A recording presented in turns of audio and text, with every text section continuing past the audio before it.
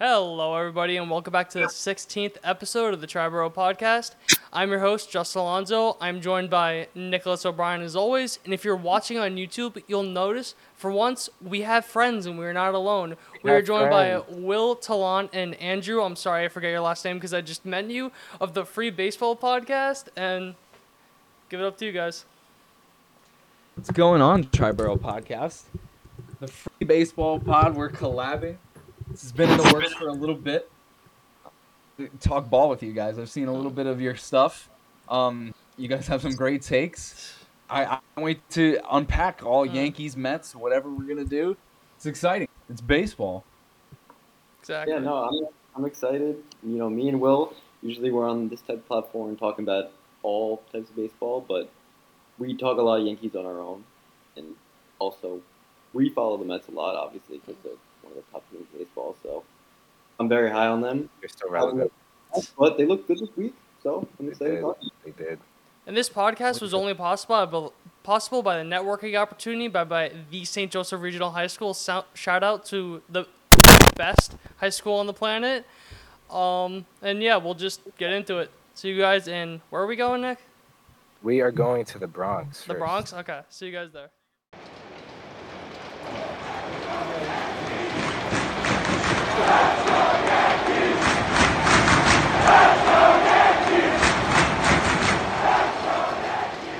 Now entering the Bronx. Hello, everybody, and welcome to the Bronx. If you skip the intro because you're a little baby back bitch, we have friends. Just started off, as always, the injury update brought to you by the Triboro MD, and I unplugged my headphones. Good job. Sorry about that. So starting it off, Luis Severino had a rehab start. I think it was yesterday. He'll be activated on Sunday and will start against Cincinnati Reds. Absolutely huge. I'll get into it later. I have a lot of points on how him coming back affects like a lot of different things with the pitching staff. Carlos Rodon has been throwing the last couple of days. He does not need a second cortisone shot, which is pretty big news because he got one. They said you don't know for sure with the cortisone shot if you get the area until you just pitch. So they had like a second scheduled, just like rather have it scheduled than not need it. They didn't need it, so they canceled it. Stanton will begin a rehab assignment shortly. And Josh Donaldson decided to cut his thumb open, and now he's pushed back. So he's now on the same timeline as Stanton. Do you guys know the story? It was like he's playing with his daughter, and he was like lifting something. That's like all I Didn't hear about this. It's an Yeah. L First time I'm hearing about Yeah, this. no, it was something like he was playing with his daughter, and like he was like building a dollhouse or something, and he like sliced his thumb open, so it pushed him back a couple of days. Oh my god. It sounds like a Jabba incident. Yeah, from oh my a few god. years ago. Ugh. Years ago. No, Donaldson might just become the new Ellsbury.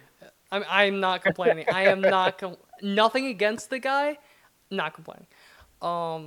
Jose Trevino was put on the 10-day IL with a hamstring strain. That was kind of like random.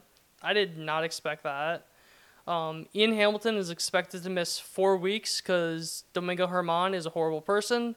Tommy Canley has started a rehab assignment today. He pitched, I think, an inning and a third.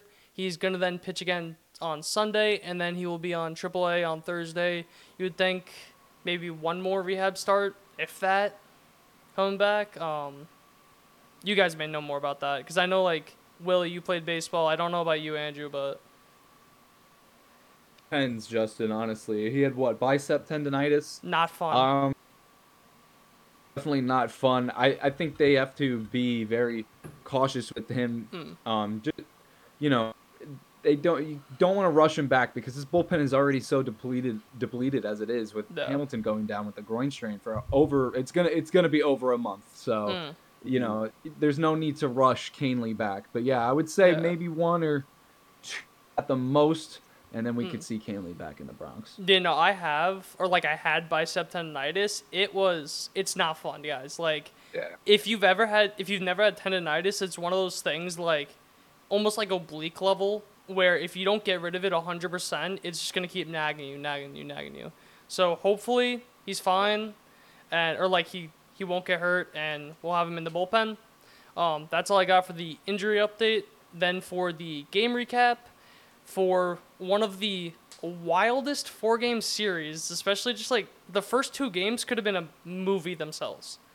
So game 1 was Joni Brito versus Alek Manoah. Joni Brito was the Jimmy Cordero was the starter, but he was just the opener. Brito was the bulk guy.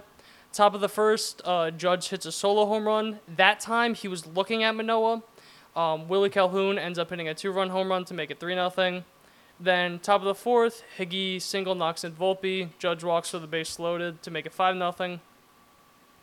Top of the sixth, Rizzo double knocks in Bowers, makes it 6-0. Top of the eighth is where it starts to get interesting. Aaron Boone gets ejected for arguing a low strike call on Judge, which was just in the dirt. That was a horrible call.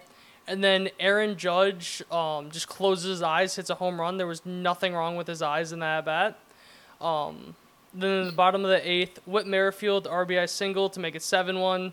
Springer fielder's choice 7-2. Bichette RBI single 7-3. Vladdy double 7-4. King comes in, ends up getting the last out, and then closes the game out. Brito went 5 1/3 innings, 6 hits, 4 runs. Only one of them was earned. 0 walks, 2 strikeouts. Manoah went 4 innings pitched, 6 hits, 5 earned runs, 7 walks, and 3 strikeouts. I think Brito pitched a lot better than his run showed. I didn't even know only one of them was earned. I thought all 4 of them were earned, but he looked significantly better with an opener. Definitely. I mean, I feel like the Rays, who we'll talk about in a few, kind of opened up baseball to this whole idea of openers and bulk guys. And honestly, being the bulk guy might just be Brito's calling. We talked about it last week about how he was absolutely horrible in the first inning, but then once he got settled in, he was good, and we didn't know if it was a thing of does he need to settle in? Is it the first inning out of 9, or is it the first inning he comes in? So maybe it's the first inning he comes in. I mean, hopefully it worked. Yeah. I think he definitely looks very much more comfortable in that position. I definitely would expect Aaron Boone to go down that route the next time that Brito's due to throw because of how effective it was. I definitely really enjoyed watching him in that role. I enjoyed watching him as a starter, but once he started to really have trouble in the first inning, kind of like James Paxton did a few years ago, it's never a recipe for success. If you can't get out of the first inning, you are already starting off on the wrong foot. So maybe that bulk role, kind of like what Michael King had too a couple years ago. He kind of had a bulk role, and look at what he turned into. Yeah. So I credit Boone and their staff for being very creative in this certain situation, especially with how handcuffed not only starters are, but the whole bullpen and the whole pitching staff in general is just tied down with just a bunch of injuries and missing pieces for whatever reason. So I definitely would expect Boone to throw Brito in as a bulk guy for his next time around. I agree. I think he could have gone longer. I was just going to say, I think he could have gone longer too. It kind of just shaky defense, some hits leak through. He may have even gone 6 innings, which would have got him to the Yankees to the 8th inning, 9th inning, which would, with 2 pitchers, deplete the bullpen. But sorry for cutting you off. Yeah, no, I was gonna say it's not really a too much of a dent in Brito's career, as he was kind of rushed into this rotation for the injuries. So using him as a reliever for the rest of this year doesn't really give me too many concerns. I still think what we've seen from Brito, especially from his first 2-3 starts, that he definitely has potential to be a starter, possibly for the Yankees in the future. And like we said, Michael King, he dealt with those first inning issues when he first came up as a starter. So who knows? Maybe Brito's just meant to be a 2-3 inning reliever. There's some guys one concern with that though. I have one concern. He wasn't a top prospect, but he was up there. He was definitely up there. I don't want him to turn into this Clark Schmidt kind of role. Johnny Brito's already 25. Clark Schmidt is 27. Cole, a first-round pick. This guy should have been a starting pitcher. He's have done to Clark Schmidt is just unacceptable for a first-round pick. For anybody that has had the kind of I you can say that Clark Schmidt had in the farm system. You need to pick a lane. You Yeah. need to pick a lane, and right now it's early for Brito, so it's okay. But this just has kind of a deja vu effect to me with these top arms. Are they going to be relievers or are they going to be starters? I feel like the Like, Yankees never know what to do with that. Like how like Sevy, they're always mixing and they almost matching, did the which is same thing with fine. Sevy But too, where like he Yeah. started as a reliever, then became a starter. So hopefully they just like decide. Like I didn't even think Schmidt, about that. it's like But it's been this 3-year thing. Yeah. It's like he's either the 5th starter, the 4th starter, the 6th to 7th inning guy, the 8th inning. Like this guy has a whole bunch of roles on this team. We have never really seen what he can fully do. We've seen flashes, but give a specific role.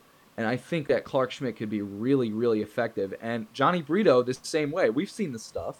We've Yeah. all seen the stuff that he has. So give him a specific role. Try this out again. If this is the role, then stick with it. I like Clark as like a 2-3 inning guy. I think his stuff is like perfect for that. But But in the rotation to make a spot start after, like, I don't know, a stretch of, let's just say, 5 to 7 games of doing that 2 doubleheader to or 3 something like inning relief. that. It's just like, what are you doing to this guy's arm? Like, that's different. That's a different kind of preparation per game. If you're prepping for a start, it's different than being ready to be ready when you get the call in the bullpen. It's just different. Yeah. Yeah, no, it just feels like the Yankees are always, like you said, Will, always putting Clark Schmidt in the worst possible situations. Like his development was going great.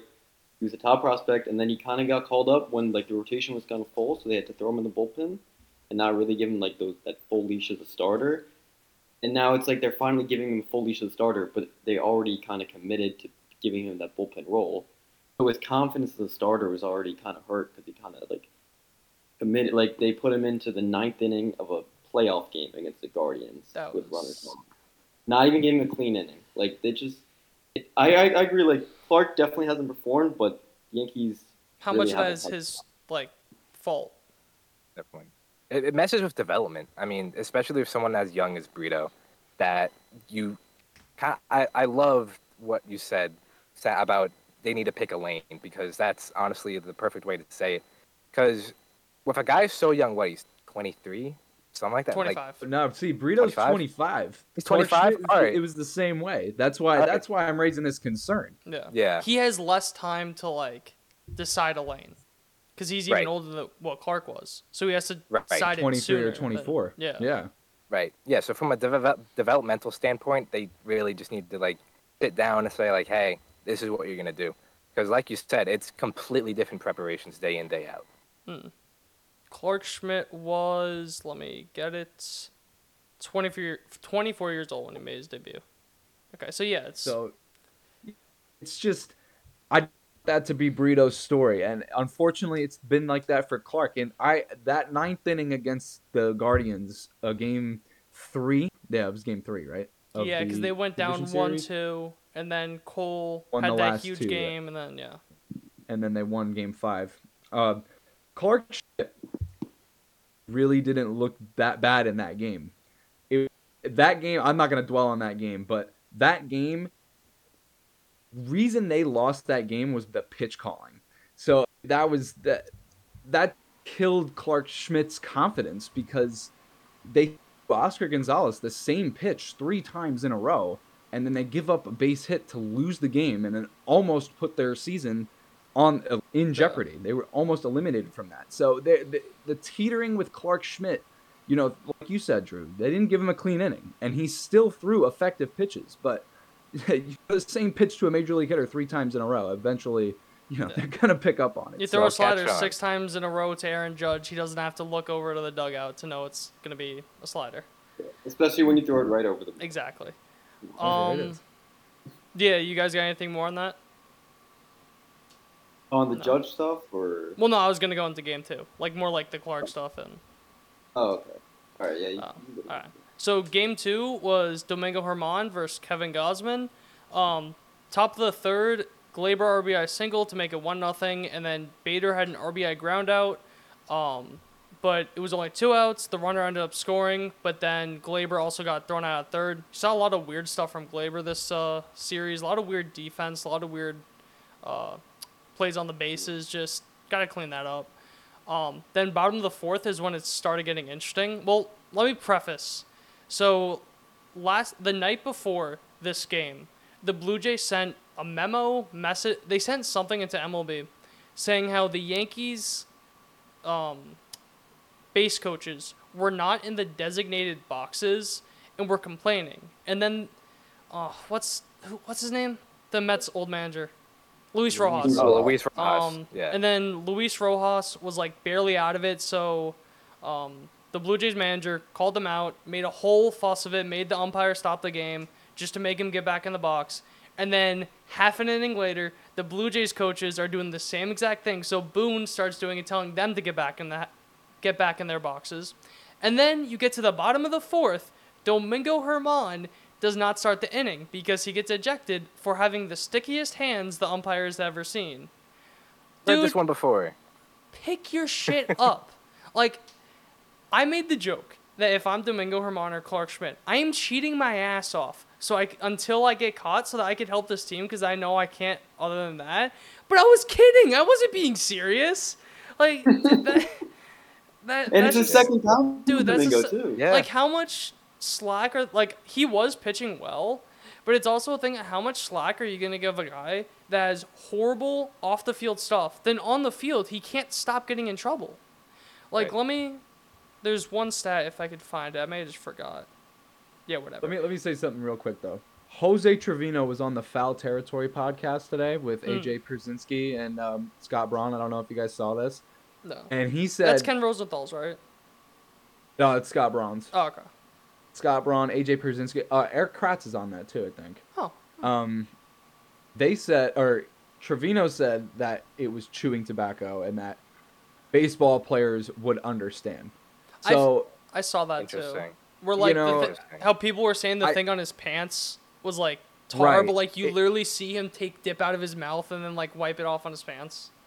right, and the whole thing with rosin and sweat, Major League Baseball needs to do a better job of training their umpires in identifying what is actually a substance and not. Because Max Scherzer shouldn't have gotten suspended. If this was Domingo, Germán, and sweat and rosin, then Germán should not have gotten suspended. They need to do, if they're going to enforce the sticky substance ban like they've been doing, then they need to educate their umpires on what it is. Exactly. I'm not trying to defend the umpires. I'm just saying, if you're going to throw out suspensions to people and umpires are going to eject players, they need to know the difference. And that's on Major League Baseball to help these umpires understand that. Because if Major League Baseball is going to enforce these rules, then they need to know what is going on. And that's just not the case. Yeah. Well, here's the thing. It's the same umpire. It's Phil Cuzzy every time. Hector Santiago, Max Scherzer, Domingo. He's the one you need to train. Just Focus the guy. on him. Yeah. So And there you go. Someone needs to enlighten Phil Cuzzy. It's a very Or fire him. It's a common thing. There are multiple videos on it. How sweat and rosin can literally make a baseball stay in your hand if you held it like this. How David Cohn was literally doing the science experiments on the ESPN broadcast. Right. Yeah. Come on now. And like I also, think it comes down to the policy in general. It's extremely vague and it leaves so much room for a subjective call. It's relying way too much on what the umpire thinks is too sticky. I think that's where the issue starts. no. Exactly. I totally agree with that. Totally agree with that. And also the fact how, like, for one guy, he may only need, like, a little bit, and another guy may need to, like, douse both of his hands in it. But if you're going to let one guy use a certain amount because that makes it more effective for him, but you're not going to let it use the other guy, that's also another gray area. And also how, with the summer coming up, doesn't rosin even get even stickier the hotter it is out? Yeah, So now is it going to be a thing? Produce. You're telling them that the entire year, okay, you could use this much, this much, this much. Yeah, you've been using the same exact amount. No, now you're going to get ejected. So it's like, you can't quantify stickiness. Like, are you going to get, like, a maple leaf or something, and like, how do you quantify stickiness? Exactly. That's the issue. You can't. You know, can't, it's like- all dependent on what the umpire thinks, which is It's totally not what it should be. yeah. I mean, while we're on the topic of LMB and how they manage their stick tough umpires, I will give them a little bit of credit because I saw a tweet the other day that LMB has only let Angel Hernandez umpire one game this whole season. True. So credit to them. Yeah. Wow. Good I job didn't there. know that. I did not hear Mhm. about that. Yeah. That's Just found out about that like 2 days ago. Huge. Huge for baseball. Damn. Rob Wow. Manfred finally did something. Jesus. Mm-hmm. Well, back to the baseball game. Yeah. Top of the fifth, IKF hit a home run somehow. He has 5 home runs as a Yankee. 2 of them are off Kevin Gosman. what a beast. Dude, it's What just a beast. bottom Did of not know the that. yeah. I think it's like 3 are against the AL East too. I know one was wait. It was either. It was He had a either. grand slam last year, I remember. Yeah, who was that against? Was that the Boston one? The Boston one, I don't think was a grand slam, but I think he had a grand slam against like the Twins or something. Okay. Oh yes, it was 2 were against the Twins, and then the other 3 were against the AL East. That's what it was. Yeah. So then bottom of the fifth, Kevin Kiermaier home run. I hate Kevin Kiermaier. Bo Bichette double to make it 3-2. Then Vladdy ties it up with an RBI single. Then the top of the eighth, Glaber bunted, which was like, I like that, but I just did not expect that. Then Aaron Judge hit a moonshot that broke a maple leaf to give the Yankees a 5-3 lead. I thought that was just the most symbolic home run of all time. I thought that was It was great. hilarious. Pretty funny. And then having to see like the guy on the broadcast like trying to fix it with like a screwdriver was just so funny. Then, And then the closed eye, Selly. yeah, I loved that, by that the way. was I'm all for like the petty shit. I especially love with that. Judge, where like you never see it. Yeah, I got a point on that. Top of the ninth, IKF double, Glaber sack fly. That's about it. 6-3. Wandy ends up closing it out. Herman went 3 perfect innings with 2 strikeouts. Gosman went 7 innings pitched, 5 hits, 3 runs. Only 2 of them were earned. 2 walks, 10 strikeouts. That's like the most Kevin Gosman line against the Yankees I've seen. Like, it's always 10 plus strikeouts. You may get a home run or 2 in there, but you're not lighting him up as the Yankees. So They can't hit his splitter. his splitters Cannot do it. disgusting. I don't know why They more can't guys do don't it. throw split. More guys don't throw splitters. Because it has extreme stress on your elbow. Okay. It terrorized. That's what happened to Tanaka. Okay. Through that splitter. Is what happens is like you split these 2 fingers and your ulnar collateral ligament. UCL. Yeah, exactly. Is just the stress on that ligament is emphasized the more you spread your fingers out on the ball. So Gosman grips it more like a changeup, but it has that split finger action to it. Okay. Tanaka and Kodai Senga, they go like as far as they can go. Yeah. My high school baseball coach used to tell us that was his pitch, and what he would do is that he would put a softball in between his 2 fingers and make it like as wide as possible so you can get as much split as possible. It's just so if you don't train to throw that pitch correctly, it's not good. But it's become such a prominent pitch that baseball has just adopted it, and it's lethal as long as Yeah. you can stay healthy while throwing it. Yeah, I mean, especially in Japan, like you mentioned. Yeah. Like, That's like you their know, bread and butter. yeah, Yu Darvish throws it.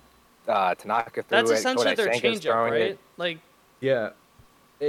I just feel like over in Japan, all of the pitchers over there and just the athletes in general, I think their bodies are just more in tune for that kind of stress. well, it's I just also a feel like they smaller have more ball, right? I think it's a Slightly. slightly smaller. Yeah. Slightly? Okay. Slightly, Yeah. yeah.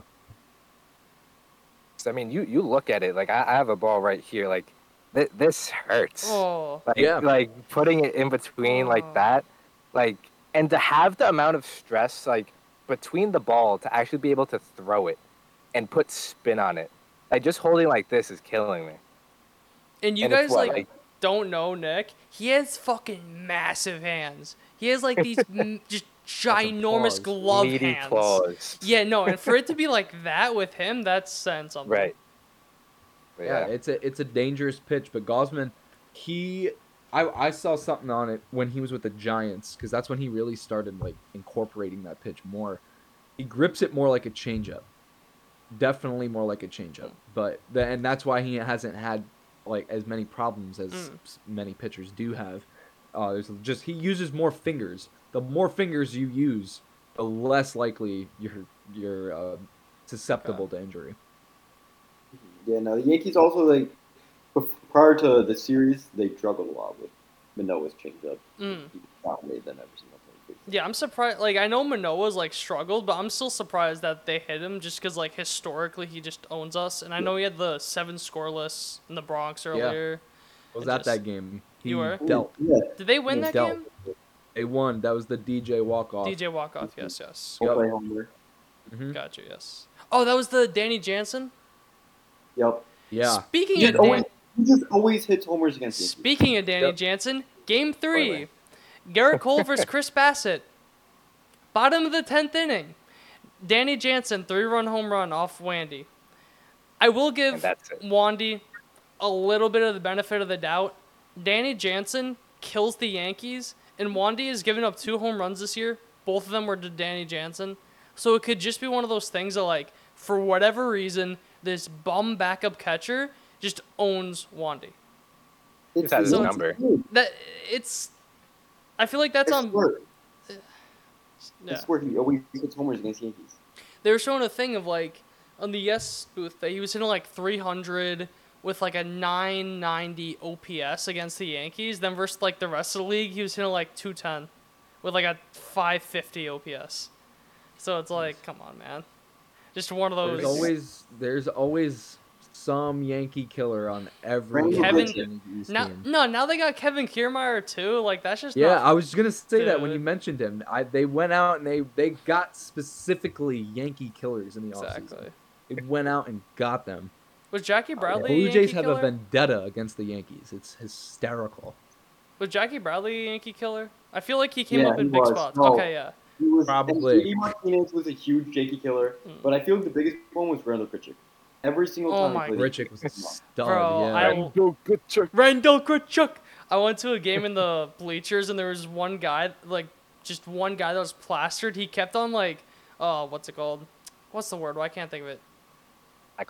Heckling, yes. He kept heckling Grichuk, and he kept saying, like, the dumbest shit. He was like, Randall Grichuk's the type of guy to brush his teeth and drink orange juice.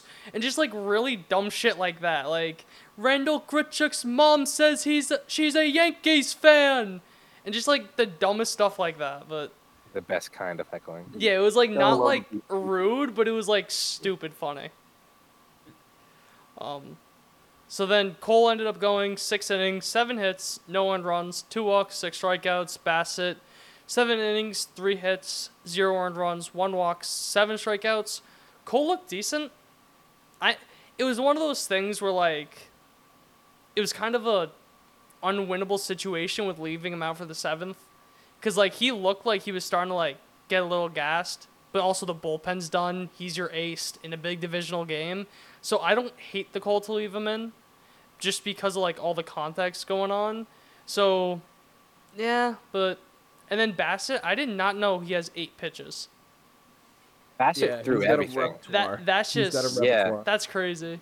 That's why I thought he was, like... After he left the Mets, I thought he was going to struggle with the pitch... not only the pitch clock, but, like, the pitch calm. Because, like you said, he throws so many pitches that I remember just a couple Mets games where, I think he calls his own games.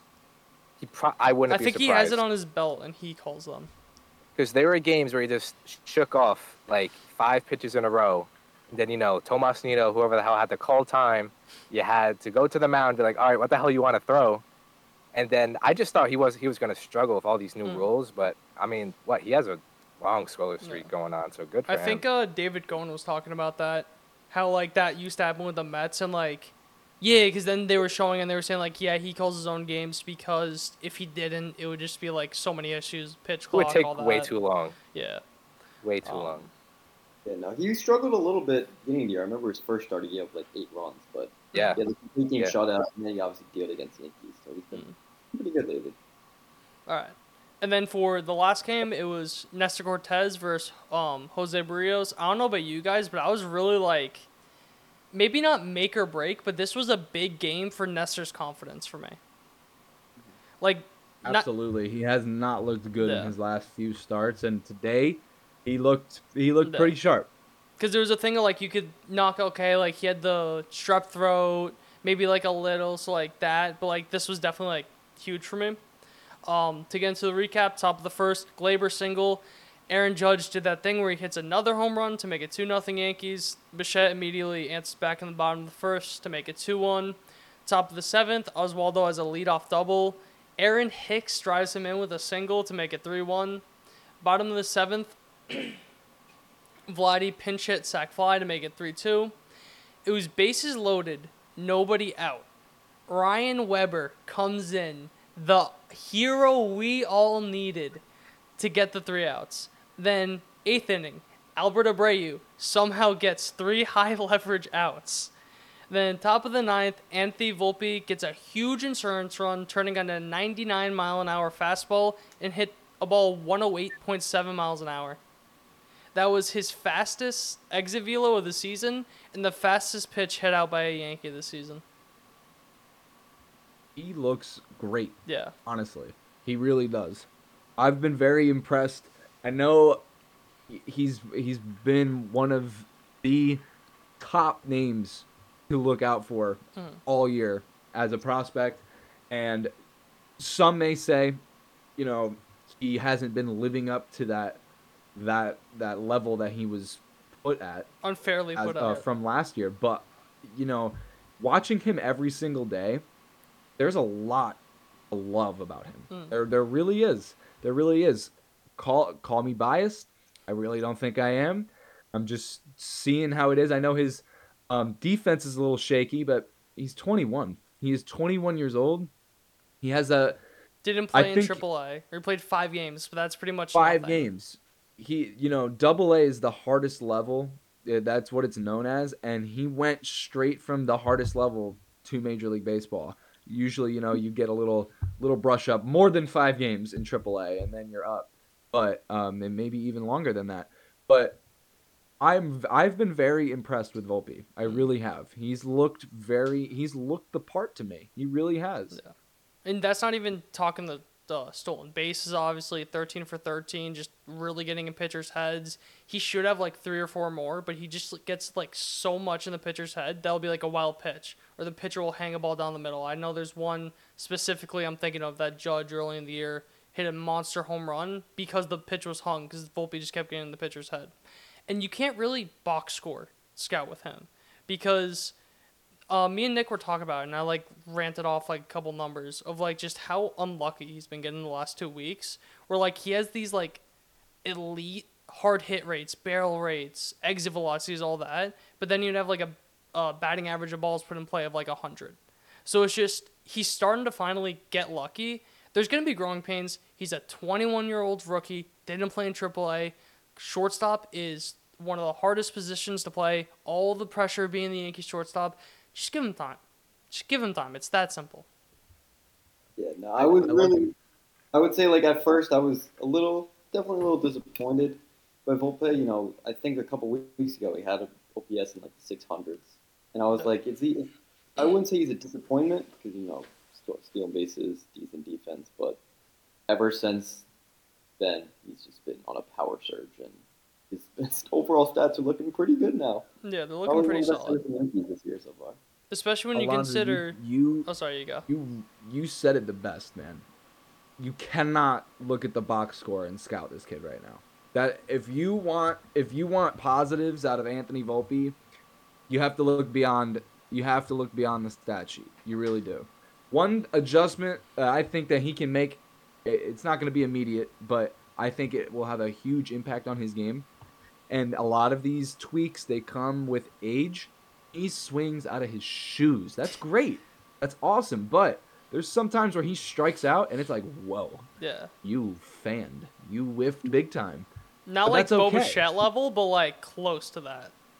That was actually my player comp coming into the year. I compared him and Bo Bichette. That was my comp. They both have very similar styles in game. Bichette, when you need his defense is pretty solid. It's pretty solid. He can get flashy when he needs to. He has a solid arm, and his swing is very, very aggressive. Volpe's the same way.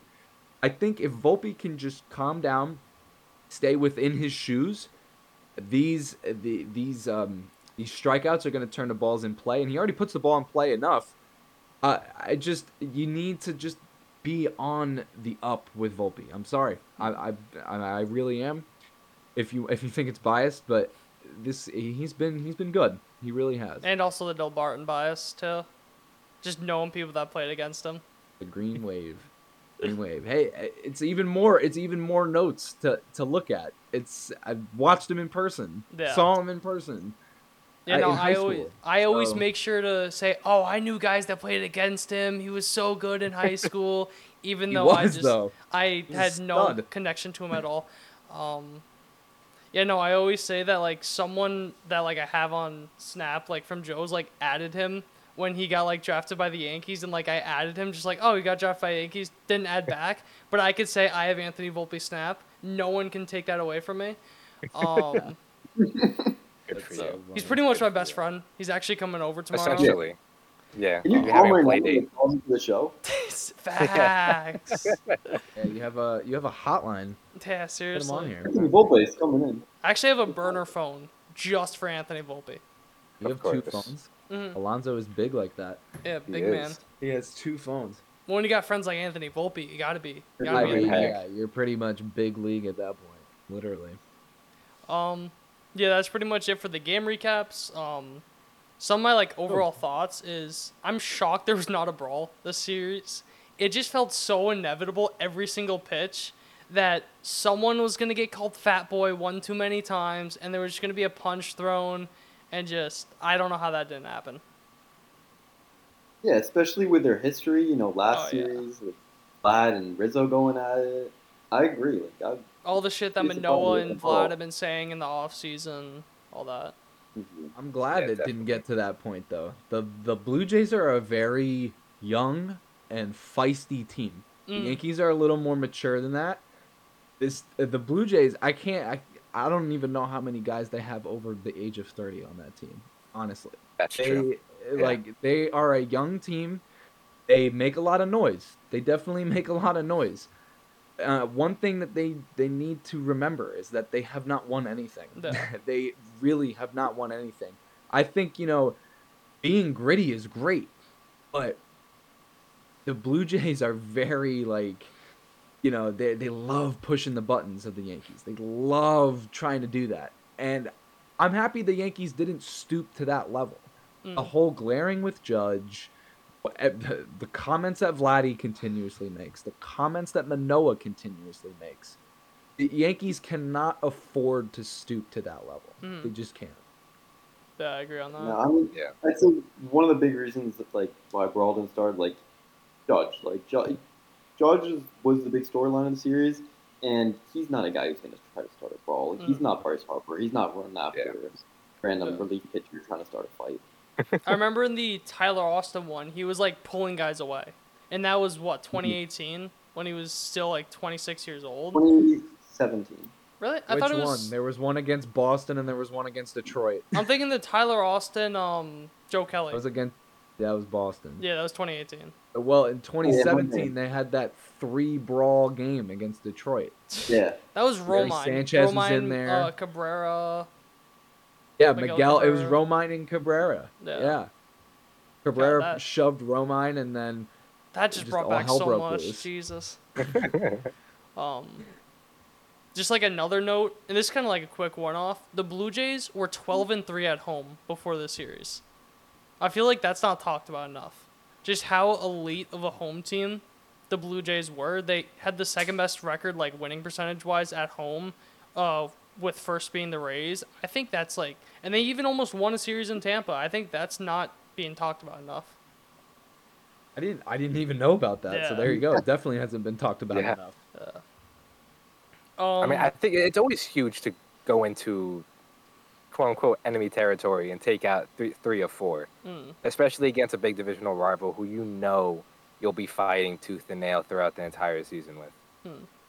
And kind of like piggybacking on that divisional rival, has it gotten to the point where the Red Sox are almost the Yankees' fourth biggest rivalry? Definitely not fourth.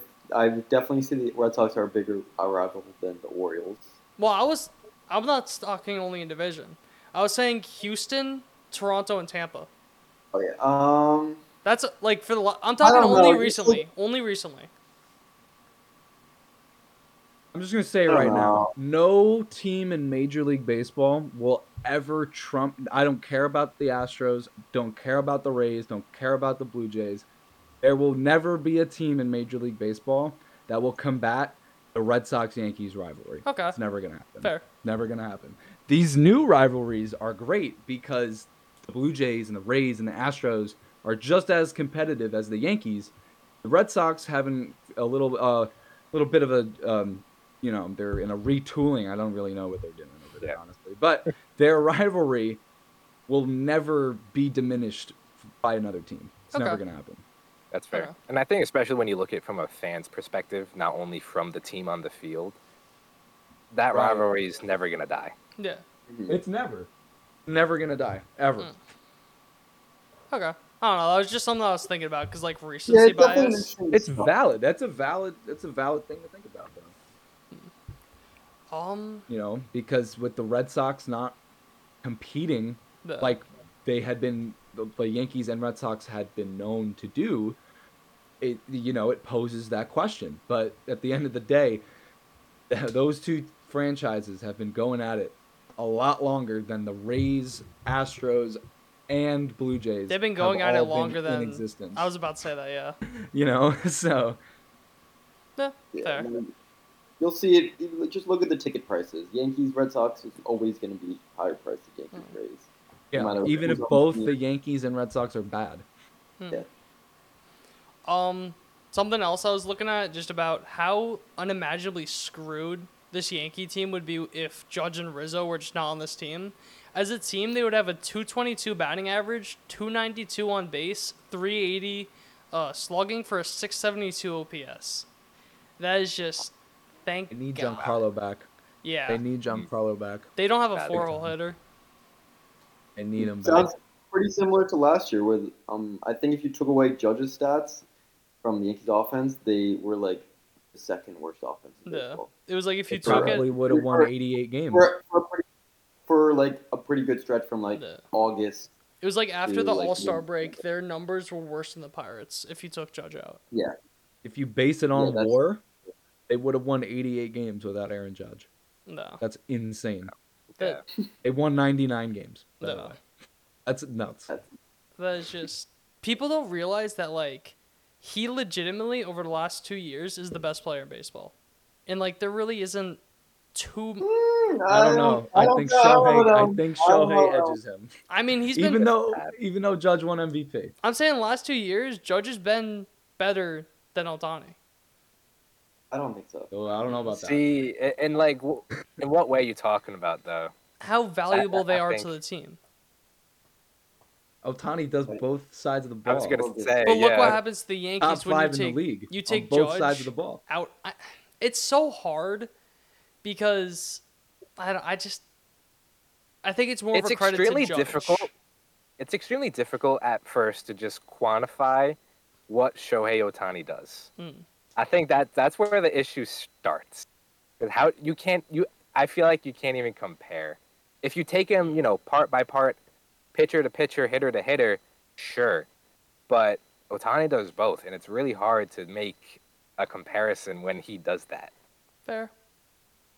Because you take Ohtani out of the Angels, you're losing a starter, and you're losing arguably best you're not hitter, just losing maybe? A starter. You're losing your ace.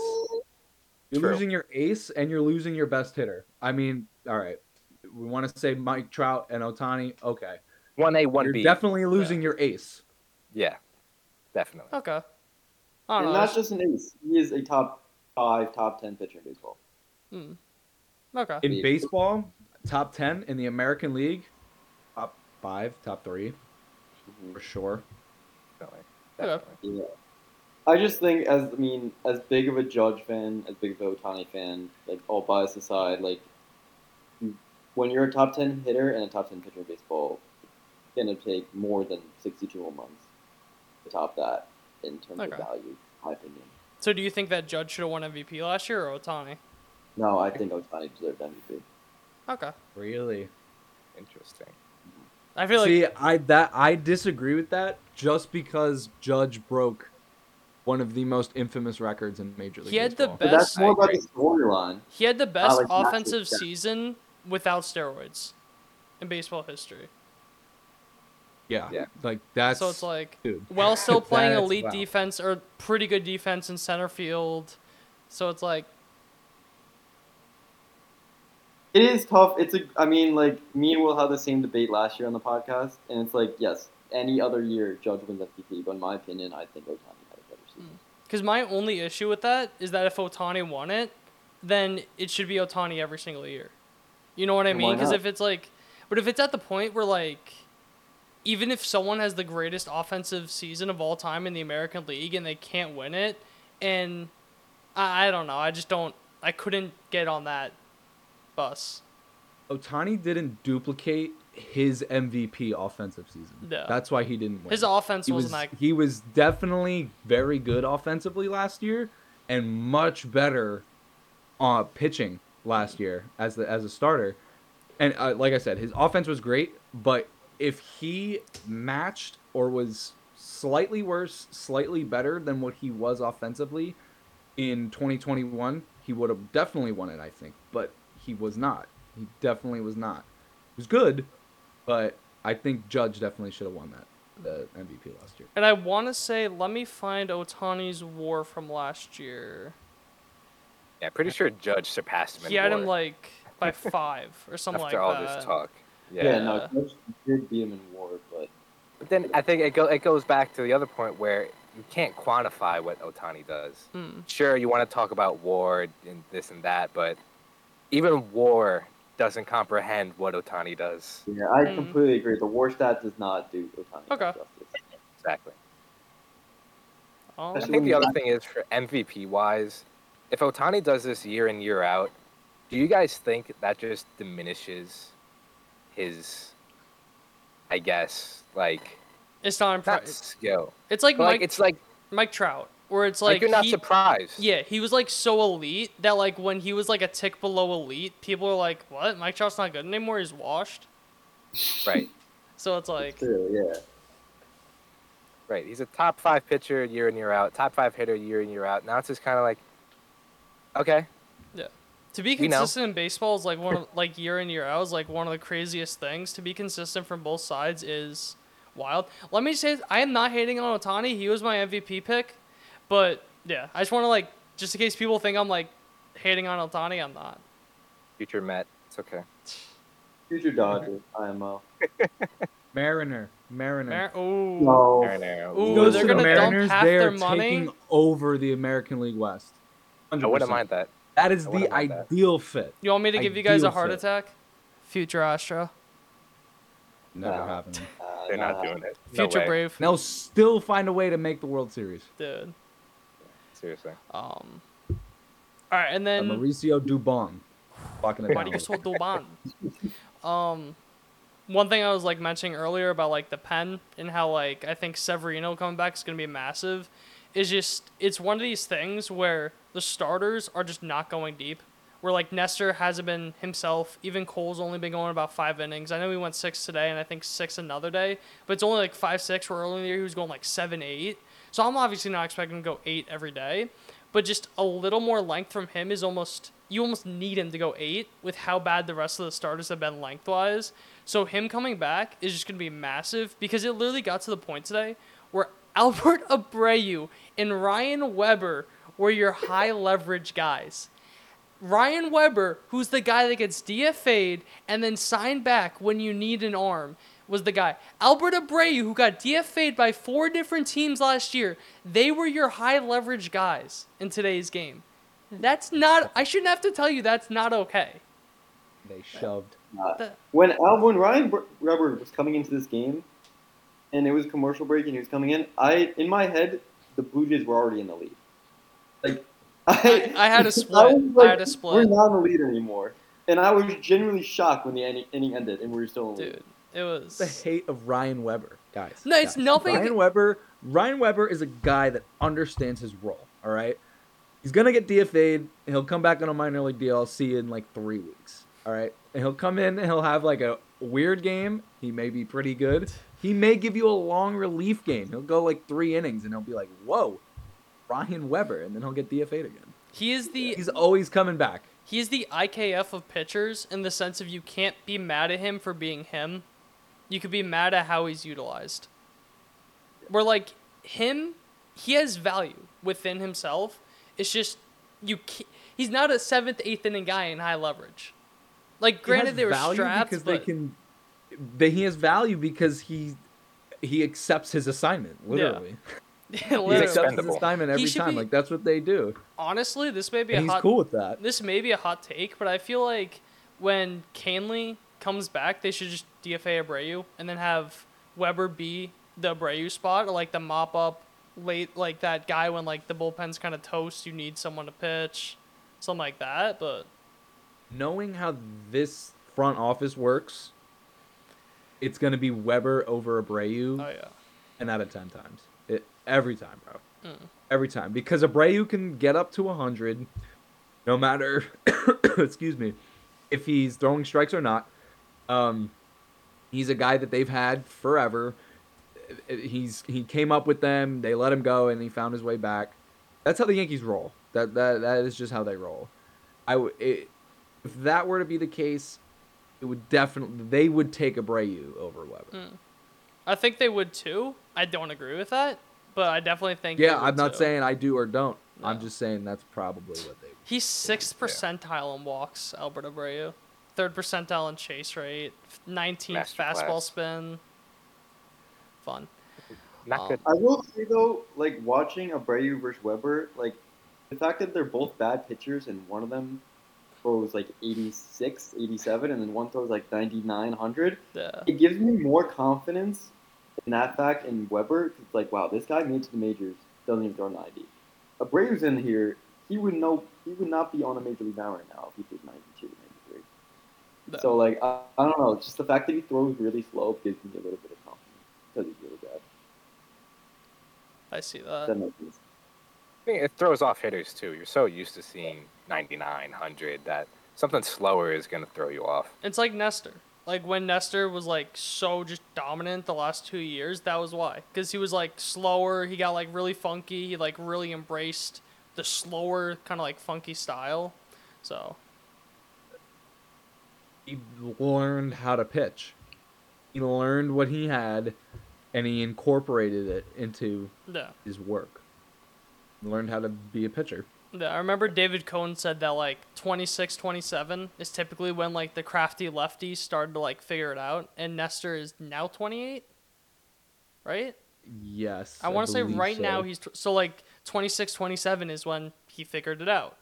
So that's why like I know some people are already calling him a fluke. I think it's way too early to say that, but Only May.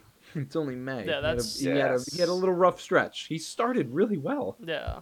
He had a couple like He didn't pitch bad today. No, I think he pitched very well today.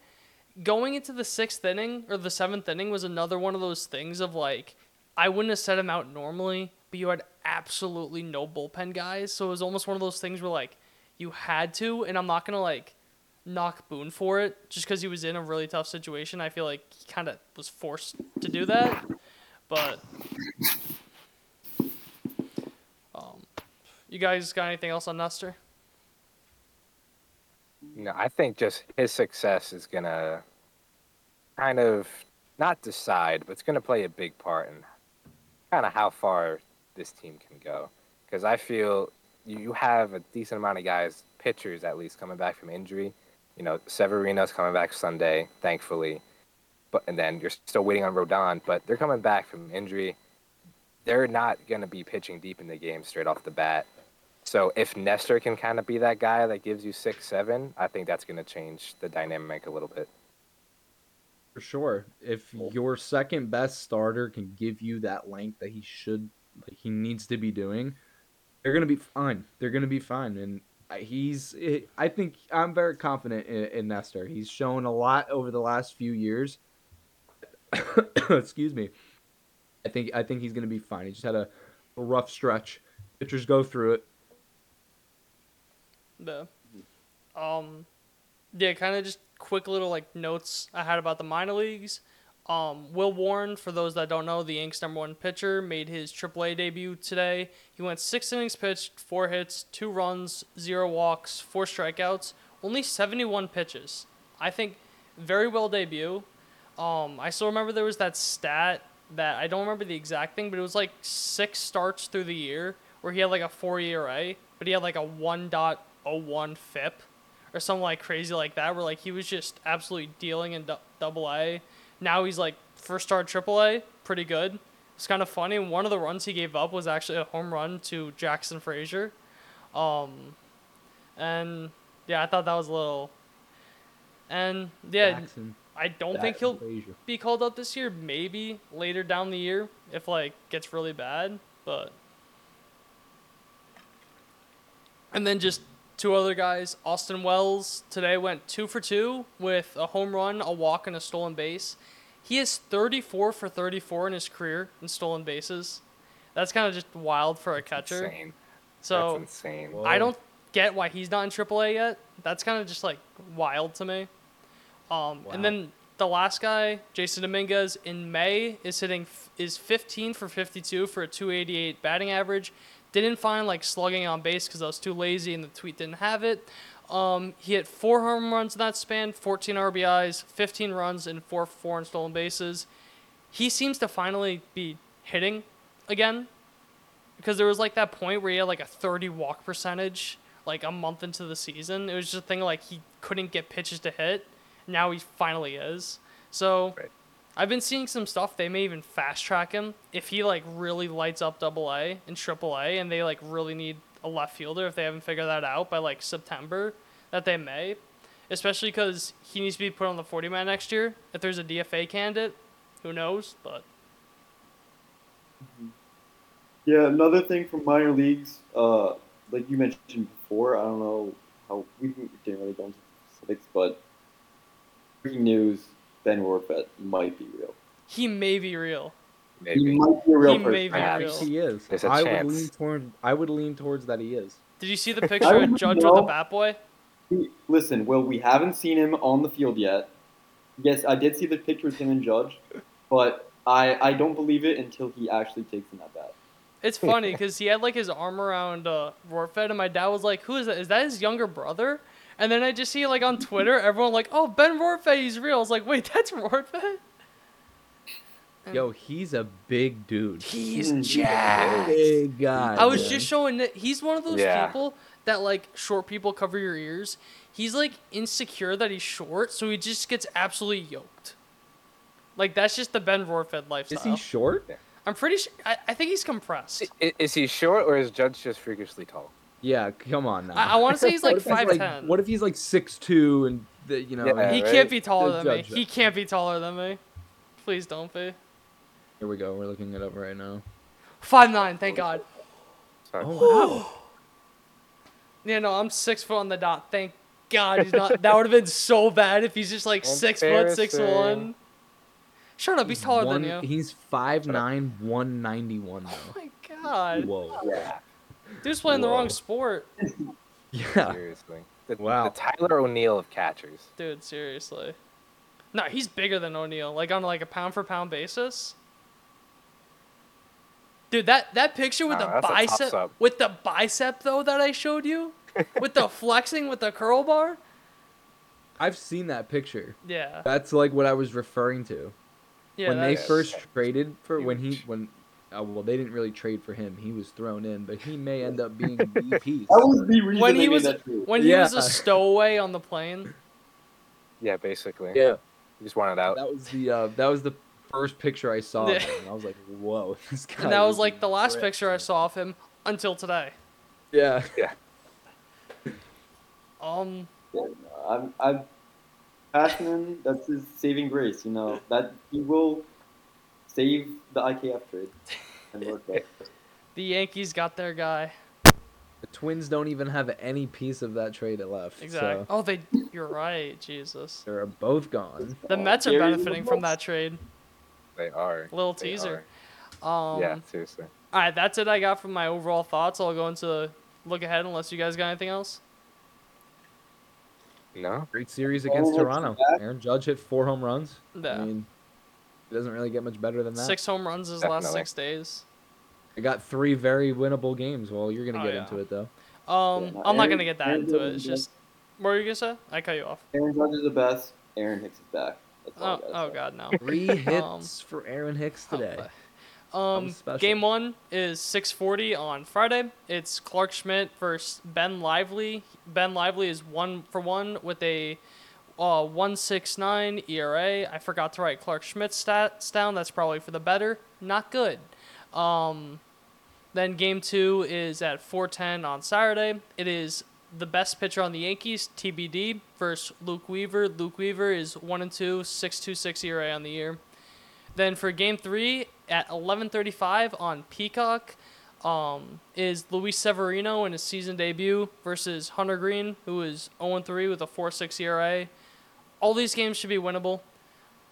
I don't think they're going to sweep just because I feel like they're going to take them lightly, or maybe like one of those things where like they have all that adrenaline from like these like high-powered games against the division, like so back to back to back, that they may just be burnt out a little. I hope not. I could see it going either way, where they go like 2-1 or like a sweep and they just absolutely like blow the doors off them. But I think that TBD game is gonna be a Cordero Burrito game. Cordero Burrito. Okay, let me. Yep. Yeah, I think that. That might- Or yeah, I think that lines somebody. up. I would prefer Cordero, but I think Cordero's. I think that's a good spot for him, because I didn't like him in high leverage.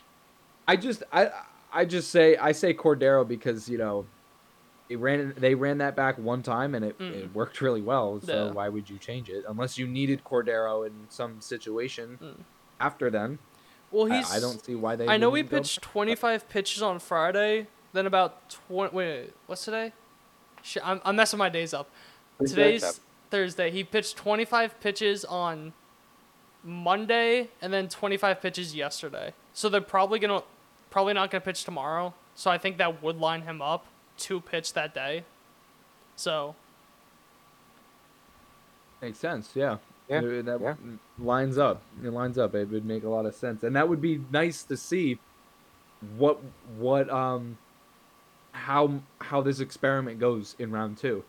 Was it just a one game kind of thing, or is this something that they can keep using for a little bit of time until they get some starters back? agreed. Definitely. But these 3 games are extremely winnable. Please win. I mean, you never want to call for a sweep, but everyone's thinking it. I did not say it. I did not say. You I said didn't it. say it I did either. not say I it. didn't say. I did not say it. the S word. I did not didn't bring say up it. the S word. All right. Yankees take 2 or 3 here first.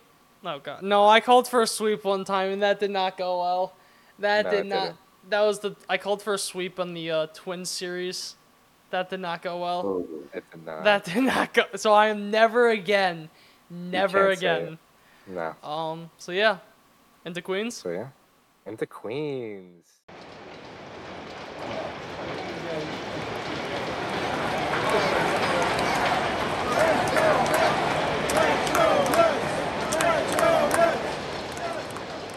Now entering Queens. Hello, everybody, and welcome back to Queens, where the Mets have won a series for the first time since April. Golf claps. Yeah, basically. Little snaps.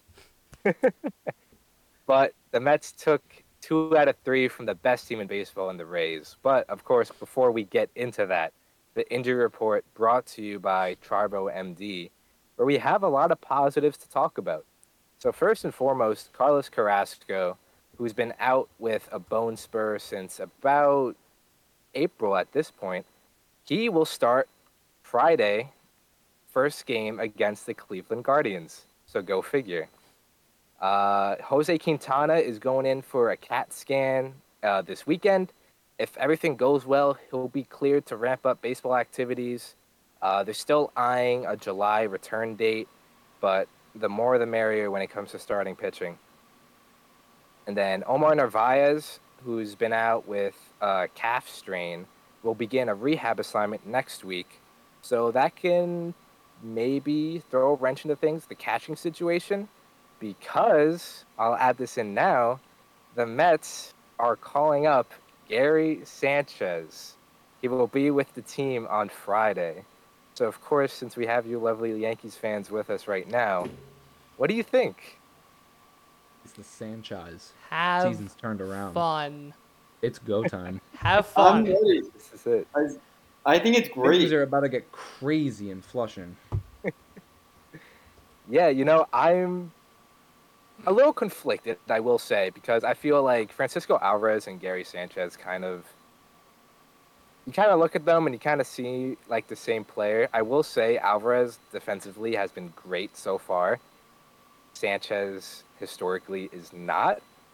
But my only concern is I hope it doesn't eat into Alvarez playing time. I don't mind Sanchez being up, but Alvarez should still be the primary catcher. I would like Sanchez to DH over guys like Tommy Pham, but that's my only one concern. But it's exciting. I feel like it's kind of you don't really lose anything. He's been tearing it up in AAA. His OPS is over 1,000 in his first couple games. He's hit a home run. He's driven up a couple runs. So again, maybe you catch lightning in a bottle, but I don't hate it. Can I I don't say hate something mean? Just looking at his stats the last couple of years. Yeah. Gary Sanchez is known for being this just absolute hitting catcher, a monster hitter. In the last in the last 5 seasons, he has been an above average hitter once, OPS plus wise. Right. So not what he was, but I will say I think he was with the Giants earlier on the minor league contract. Yeah, he was Yes, on a and minor then he league deal opted then, out. yeah. Yes. So he wasn't hitting with the Giants. Then he came over to the Mets. He was in AAA, and he kind of just hit the ground running. So I'm not sure what changed there, but hey, if he wants to start hitting some home runs, gladly take that. I feel like Mets badly need this was like the second worst place for him to go, other than the What? Yankees, just because like the city already most people in New York already hate Gary Sanchez, and just like he did not do well with like the pressure. Personally, Right. I think this was like I said, second worst landing spot for him, but only time will tell. Yeah, Well, here's the definitely, thing. definitely. Here's the thing. He played for the Yankees before he played for the Mets. No knock on the Mets here. Playing for the Yankees with the magnitude that he had as a prospect, not a recipe for success. This guy was like a highly regarded prospect for 4+ years and did not live up to that hype. Now he goes cross town to a fan base that doesn't like the fan base that he just came from or the franchise in general. So that gives them even more of an incentive to root for this guy and to help him like get back into that 2017, 2019, maybe even 2016 form. Who knows? Right. It's just fuel to the fire. I personally really liked it for the Mets for that reason and because they needed catching and he was a catcher available. Probably, one of the better ones out there as a free agent. So the New York factor is there, but I don't know if it has the same effect. I think it's actually better for him to be across town and have that much more motivation to be better in New York. Okay. Yeah, I could see that. I agree. I think maybe even for Sanchez himself, maybe he's playing for a little bit of chip on his shoulder. Say what you want about a Mets-Yankees rivalry. If it's there, if it's not, I feel like it's a little bit up to debate. But, kind of just go. I get, like you said, going across town. Maybe he's just playing for a little bit of an edge, just to kind of right back at the Yankees. Yeah. But time will tell. I agree. I think it's a fabricated rivalry, but that could just be me. Yeah. Like one person just got like mad with the Mets. Like one Yankee fan just got mad with the Mets fan, and then it just like started. But the teams really aren't really a rivalry. Yeah. I don't know about that. Well, not to being- the The last couple of years, those Yeah. series have been Yeah, that's true. That's Yeah. true. have been jawing at each other. fair. I will say- because they're both good. They're both good teams. They want to run New York. So Exactly. you know, I think the rivalry is there. It's not like what it is with Toronto, but or with Tampa, but and the Red Sox. Right. Definitely. It's there though. It's there. I feel like finally, after a rough couple of years, both of these teams are ready to contend. So I think that kind of changes it a lot. But yeah. But No, I enough do of like- that. I do think it is like a very good fit for Gary. I'd like disagree with what you said, second worst landing spot, because especially for the fact that they have Alvarez, who has struggled a little bit, and it's like they have Gary right here. It's like, look at Gary. Don't be Right. like Don't be like he was the top prospect that was supposed to be what you were striving to be. right. Be the top prospect that everybody wanted Gary to be, and he's right there. It's just like a So I think funhouse it's mirror. good It's like you progress. don't want to look like this. Yeah. Just make This sure is you Gary. don't become this. Don't be like Don't- Gary. Don't be like Gary. It's just crazy that we're sitting here right now and talking about how Gary Sanchez is on a minor league deal with the New York Mets and he's getting Yeah. called up. Yeah. I just can't. I can't Not real. fathom it. Just with Time with flies. his name, with Gary Sanchez, that name being in the mix for the Yankees for just 10+ years, and now he's on the Mets on a minor league deal at 30 years old is just bonkers. I'm sorry. His It's 2016. I'm just Oh, because my I goodness. still have it up. He had a 168 OPS plus in 2016 in what was that 53 games. Yeah, he got second in Rookie of the Year in 53 games. Wow. If they can get something out of him for a couple games until Narvaez is back, I kind of feel like this is the bridge back to Narvaez. So if he gets on a hot streak for a couple games, even a couple weeks, Completely I'll take random. it. To Narvaez Guess who and won? maybe a DFA of Nito. Guess who won Maybe. Rookie of the Year in 2016? Michael Fulmer. Yeah, That's Oh, good. that is a that was a name good pull. that I have not heard in The years. Tigers. Yeah, yeah. All right. Fulmer. Who's he with now? The Cubs? that sounds No, right. he's not with the Cubs. Oh, who's he with? He is Giants? with the Cubs. He's a He's with the great Cubs. guess. Good job, Alrighty. Dave. You get a star. Yeah. All right. Michael Fulmer was also drafted by the Mets in the first round. He was. That's true. Met legend. That's how we tie it in. There it is. Perfect. Look at that. In Queens. And a nice Had to little do it. bow. But let's get into these games. So game 1 was not the best game for Justin Verlander. His third start with the New York Mets, he goes 5 innings, 8 hits, 6 earned runs, 2 walks, only 3 strikeouts. Obviously, he did not look sharp. He was hanging a lot of breaking stuff. You know, Isaac Paredes kind of had his number this game, hitting 2 home runs off of him. But not sharp, not great, not what the Mets needed, especially how bad their starting pitching has been. They kind of look to Verlander to be that stopper, to kind of be that guy that's going to give you 6, 7 strong innings, and obviously that he didn't give him that. But look, the Rays are an extremely good baseball team. The best right now, definitely, I'll say. And the Mets kind of fought back a little bit. So, quick scoring summary. Brett Beatty hit a solo home run for the Mets' first run of the game. And then Pete Alonso followed up with a 2-run home run. And Eduardo Escobar off the bench came up with a 2-run home run in the bottom of the 9th. But unfortunately, it wasn't enough for a comeback as the Mets lost that first game 8-5. I think for this game, the Mets just kind of got beat. Verlander got beat. I found this a little interesting. The Mets never had a runner in scoring position. How many runs they score? They scored 5 runs, never having a runner in scoring position. It's kind of wild. They hit 2 solo home run or 1 solo home run and 2. How did they do that?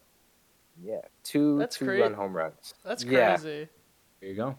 So, I mean, I think it's kind of like, I feel like I say this almost every episode at this point. The pitching falters, the offense tries to come back, but too little, too late.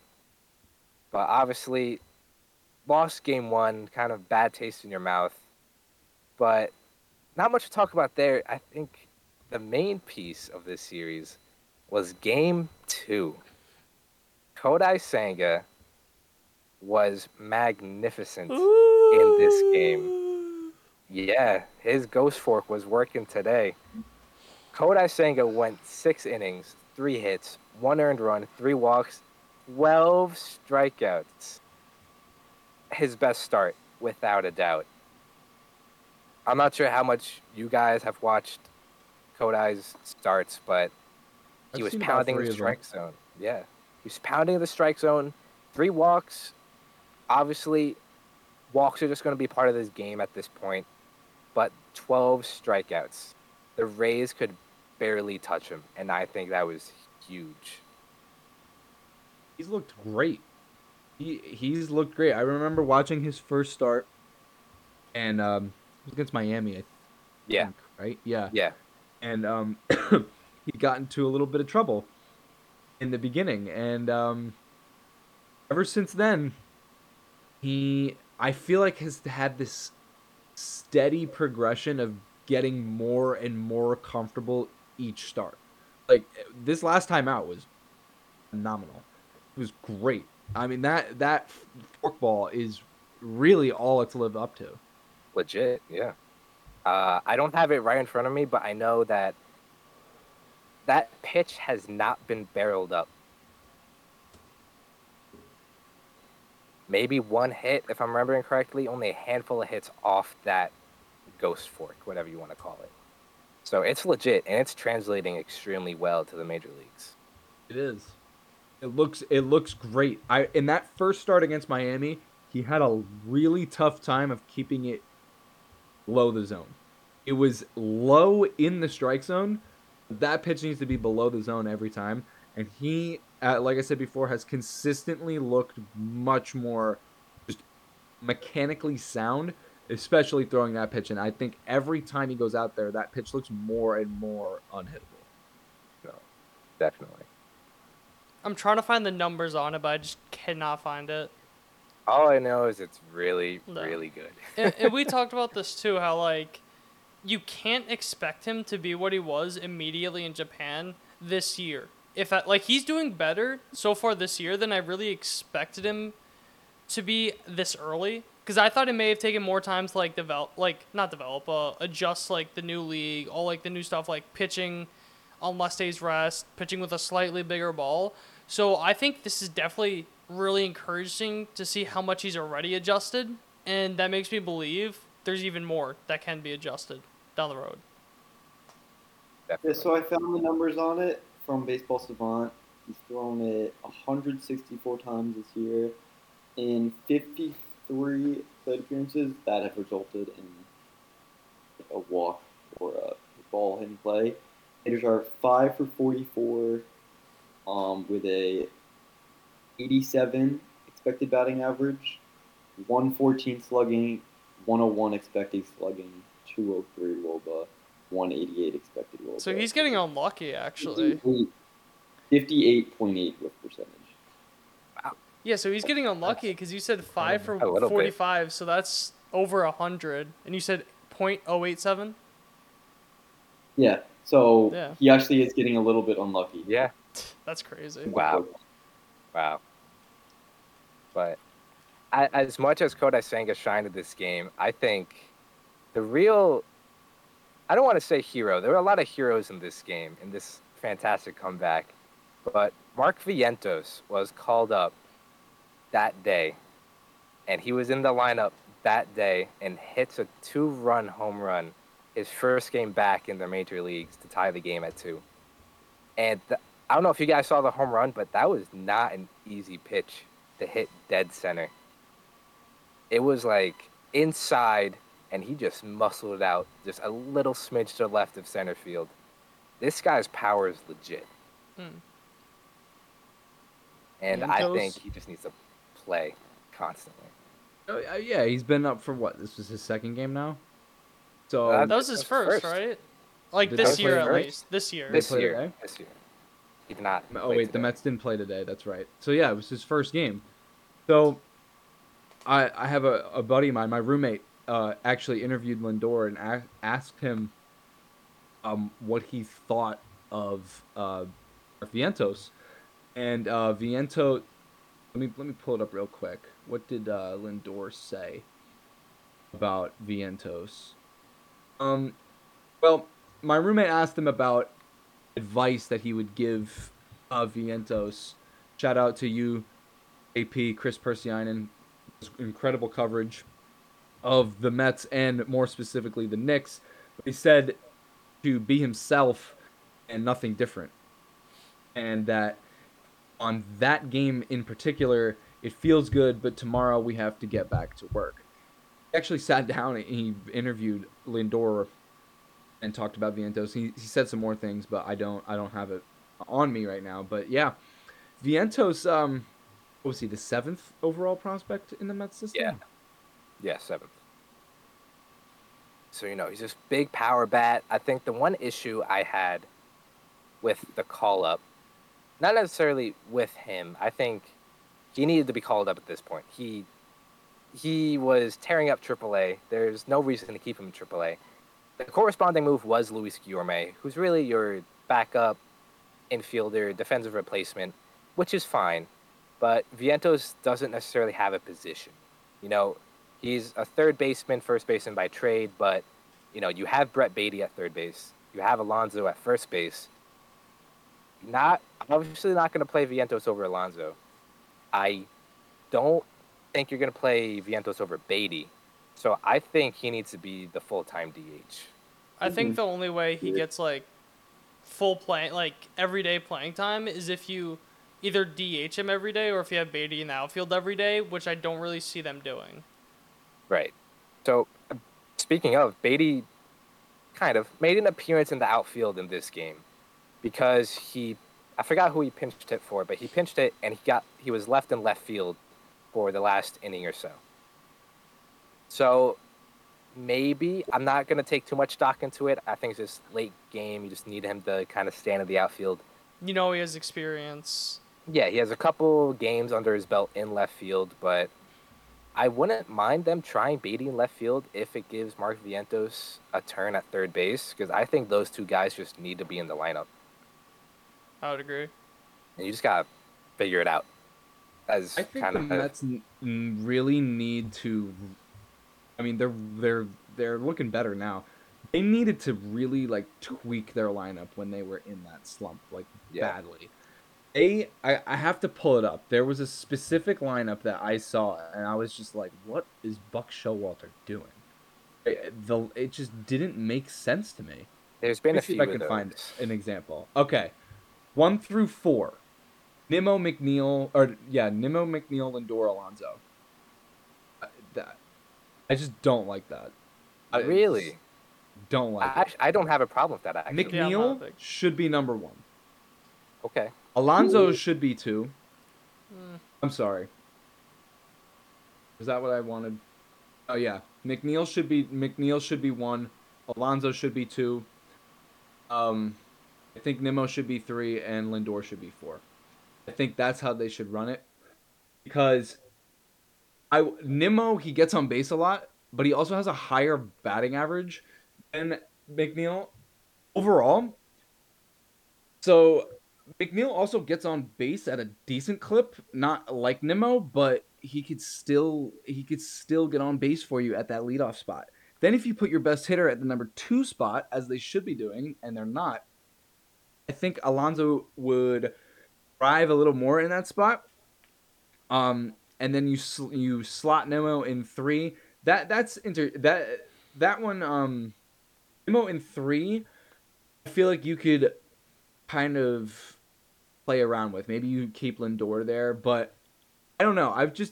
I saw it during their stretch of just bad baseball, and I was like, if I'm Buck Showalter, I would consider just doing this for a game or two to break whatever's going on. And if it works, it works. But that was last week before they had that monster walk off. So I don't know. I felt like their lineup construction could have had a little tweaking because it felt like Buck was putting out the same thing like all the time, and it just Yeah. wasn't making a lot of sense. They weren't winning.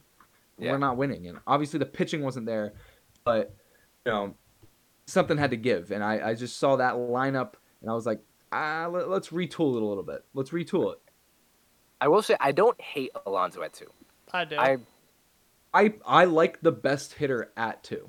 Yeah. I maybe that's just the Yankee in me from watching Judge being the number 2 guy all the time, but that was just a baseball thing that I had learned throughout the years of just playing and watching baseball. You want your best overall hitter at number 2.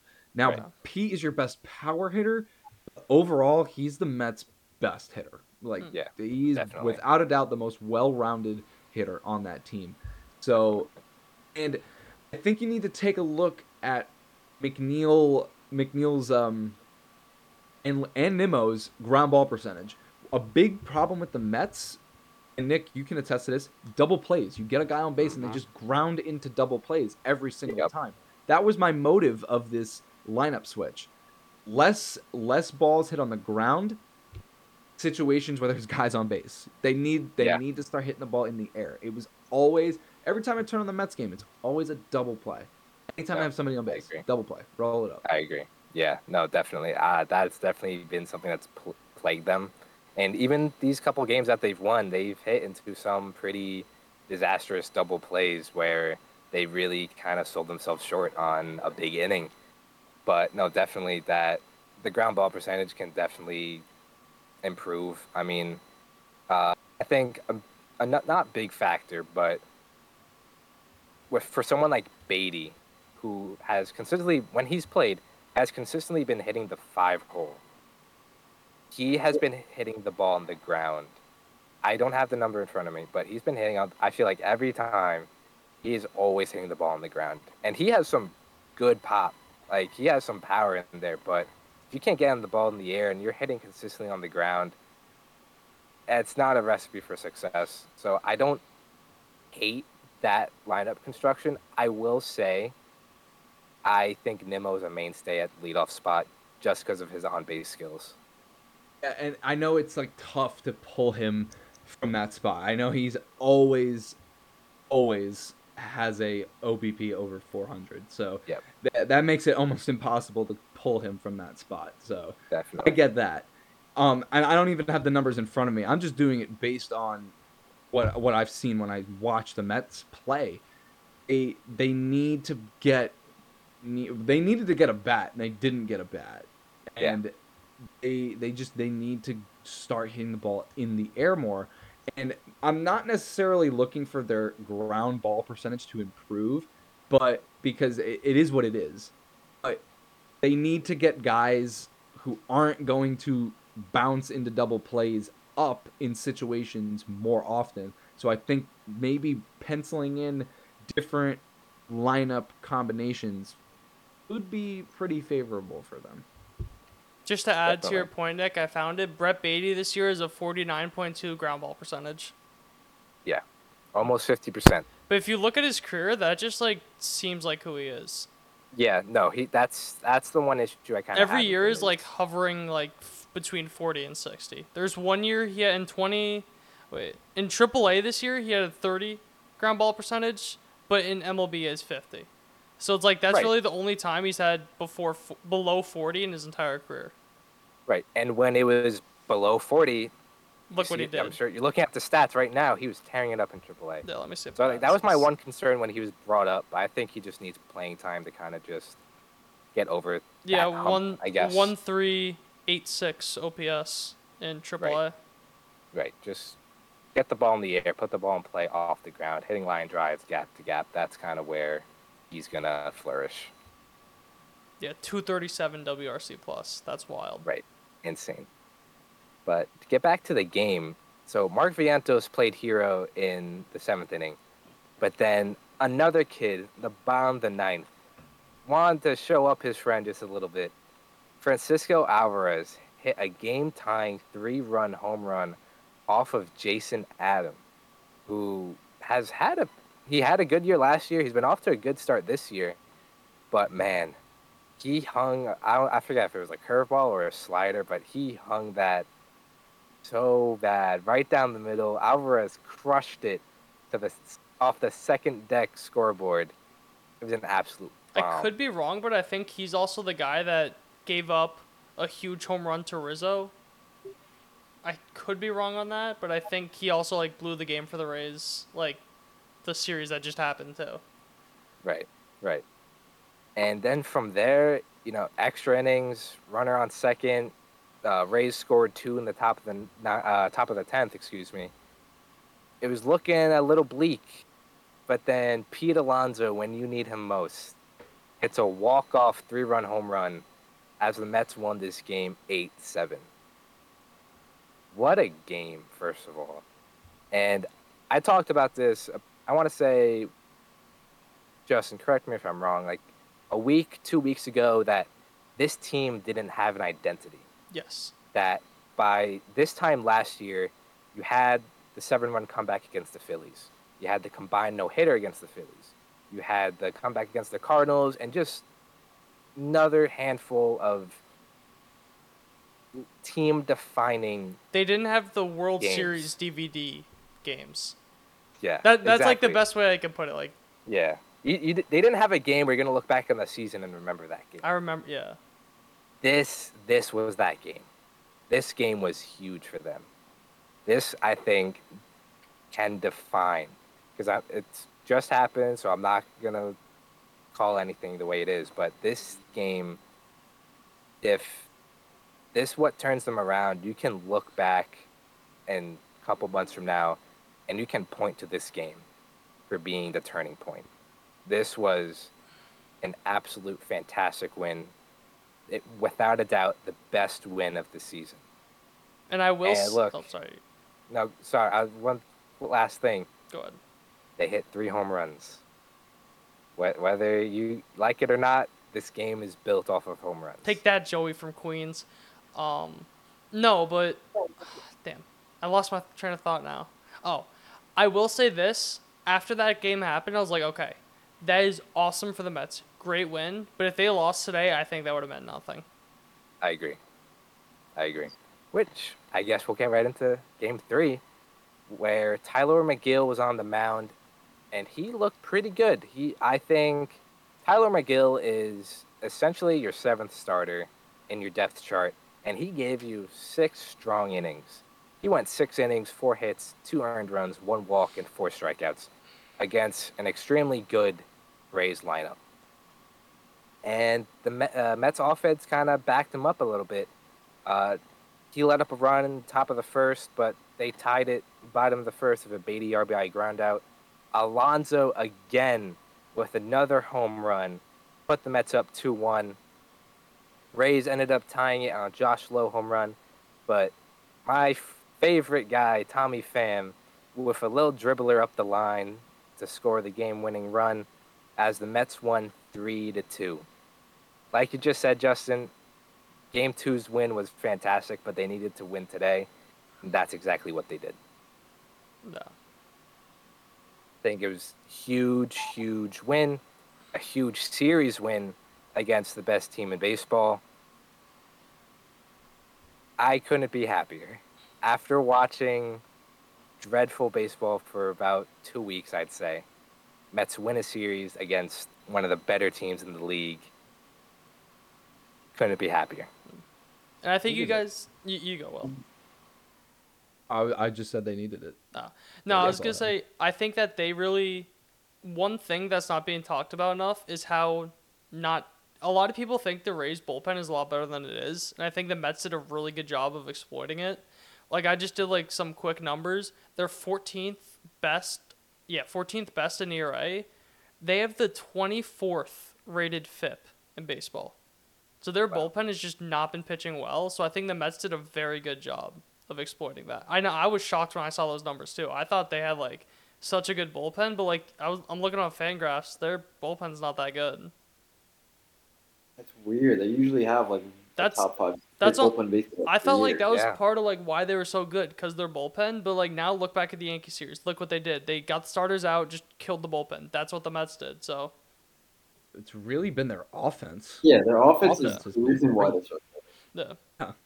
Well, I'm thinking Yeah, also like I mean- obviously the offense, but it's the Rays always got the pitching.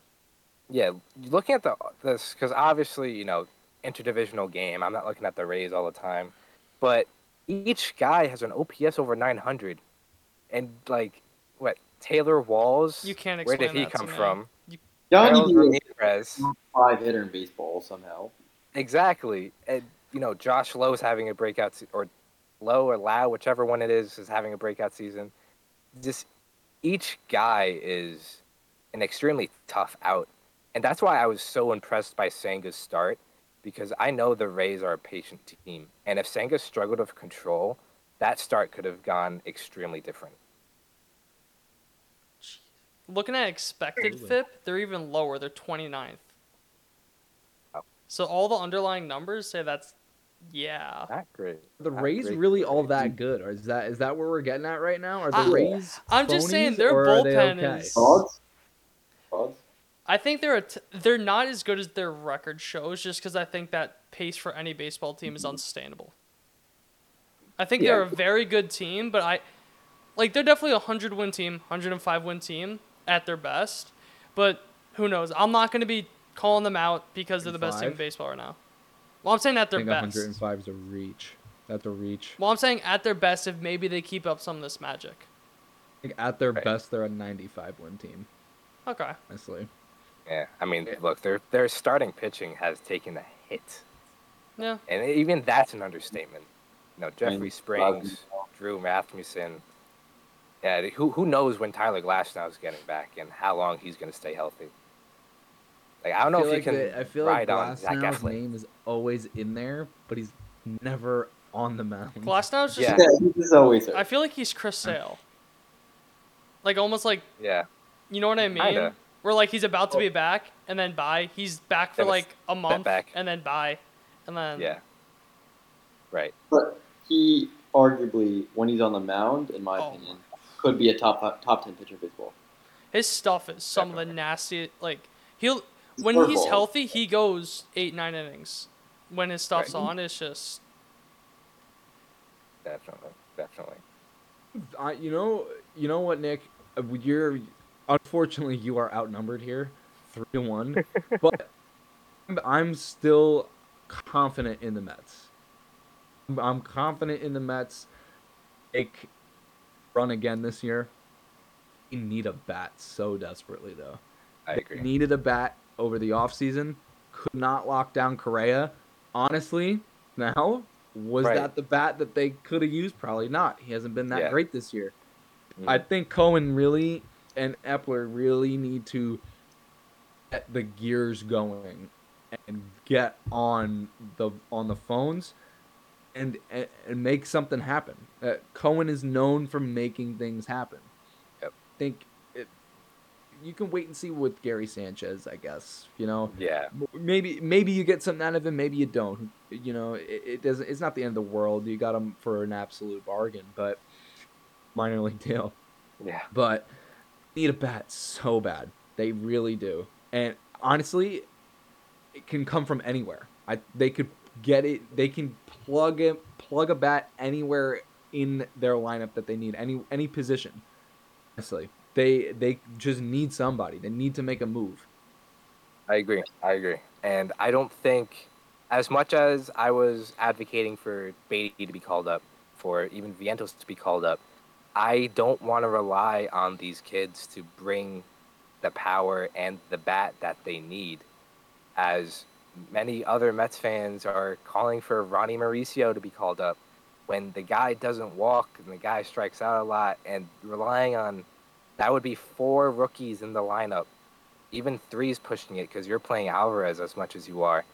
But no, I totally agree. They need a bat, and this trade deadline, I know we're in May. We're still basically 3 months away.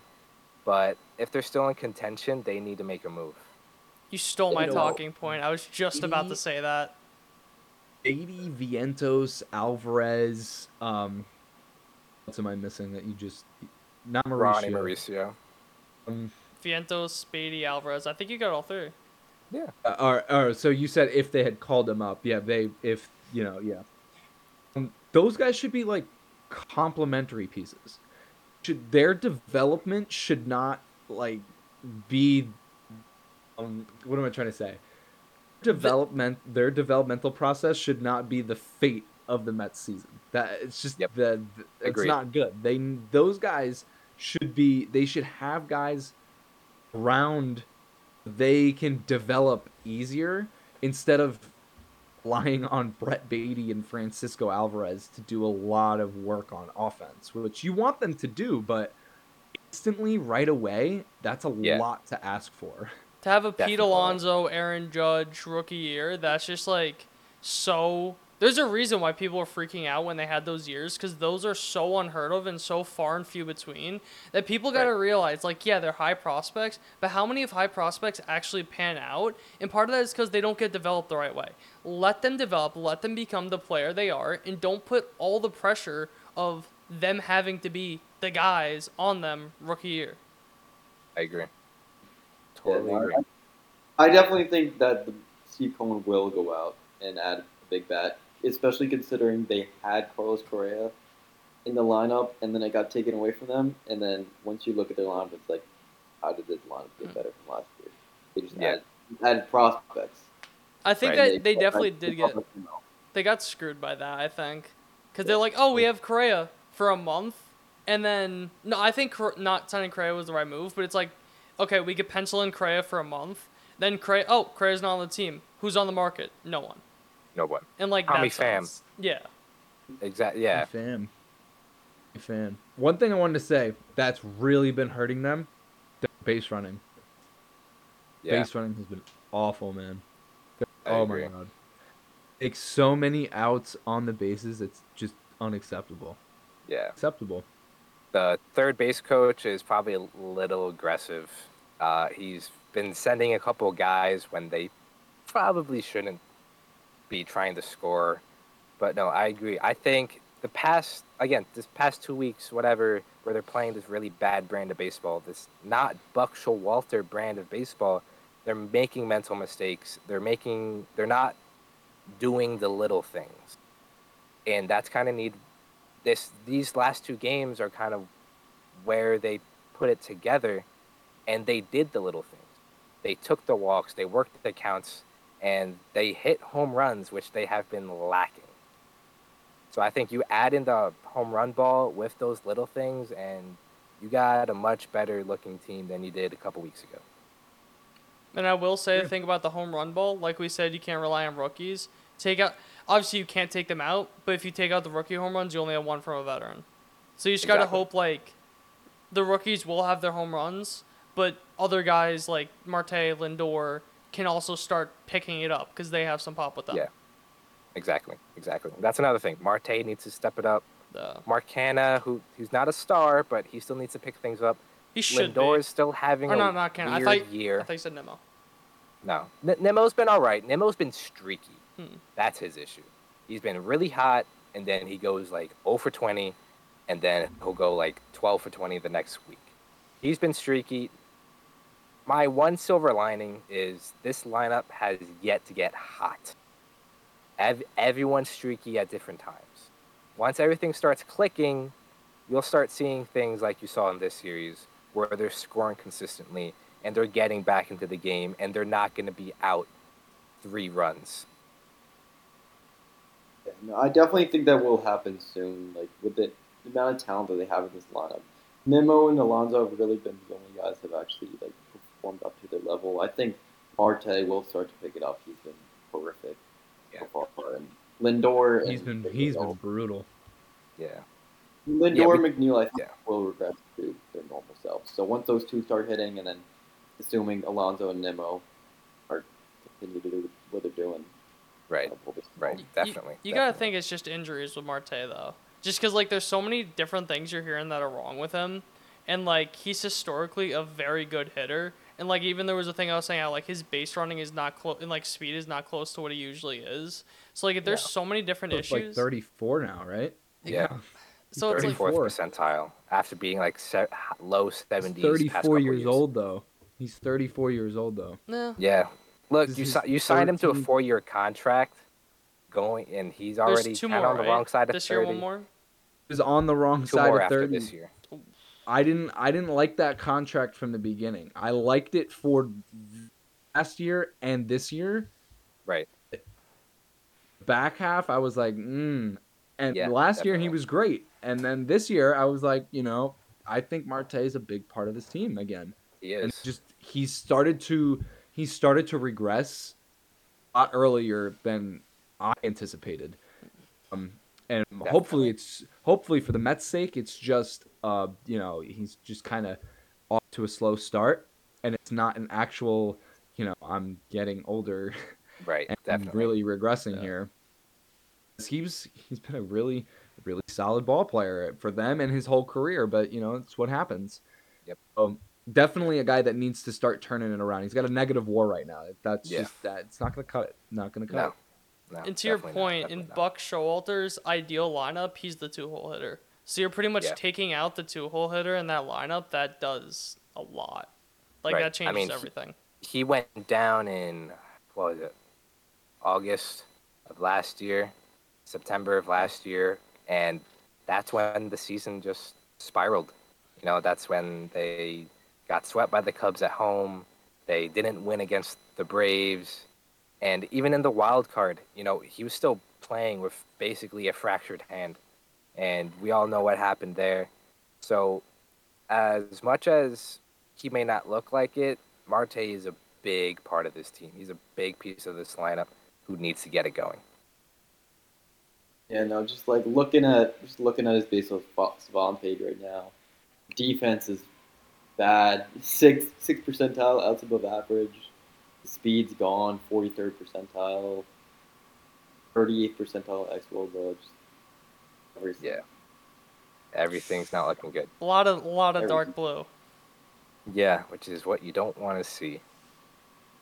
But look, let's not dwell on the bad too much because this 92nd was a percentile arm series to strength. remember. There you go. His arm's still good. Yeah, 96. Gotta ride the momentum after this Definitely. series. Gotta ride the Definitely. momentum.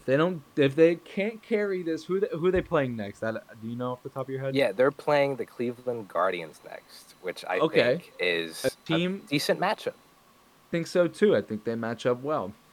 Team that they can definitely be. A team that I still think can win that AL Central, but is still kind of finding their way. That's a perfect opportunity for the Mets to get going. You just took down the best team in baseball.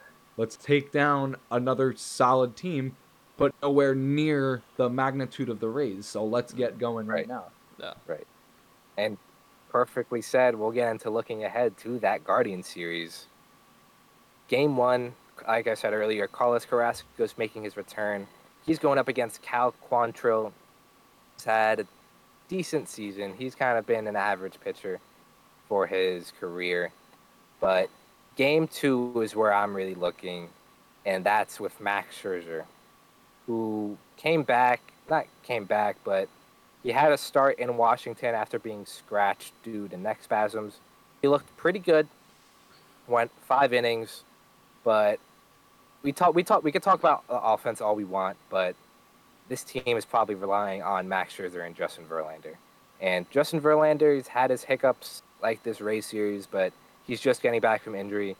Max Scherzer needs to get it going. This has been their recipe. 1-2 punch at the top of the rotation, and it didn't work last year. Was DeGrom. Unfortunately, it has not worked again this year. Right. So, Verlander,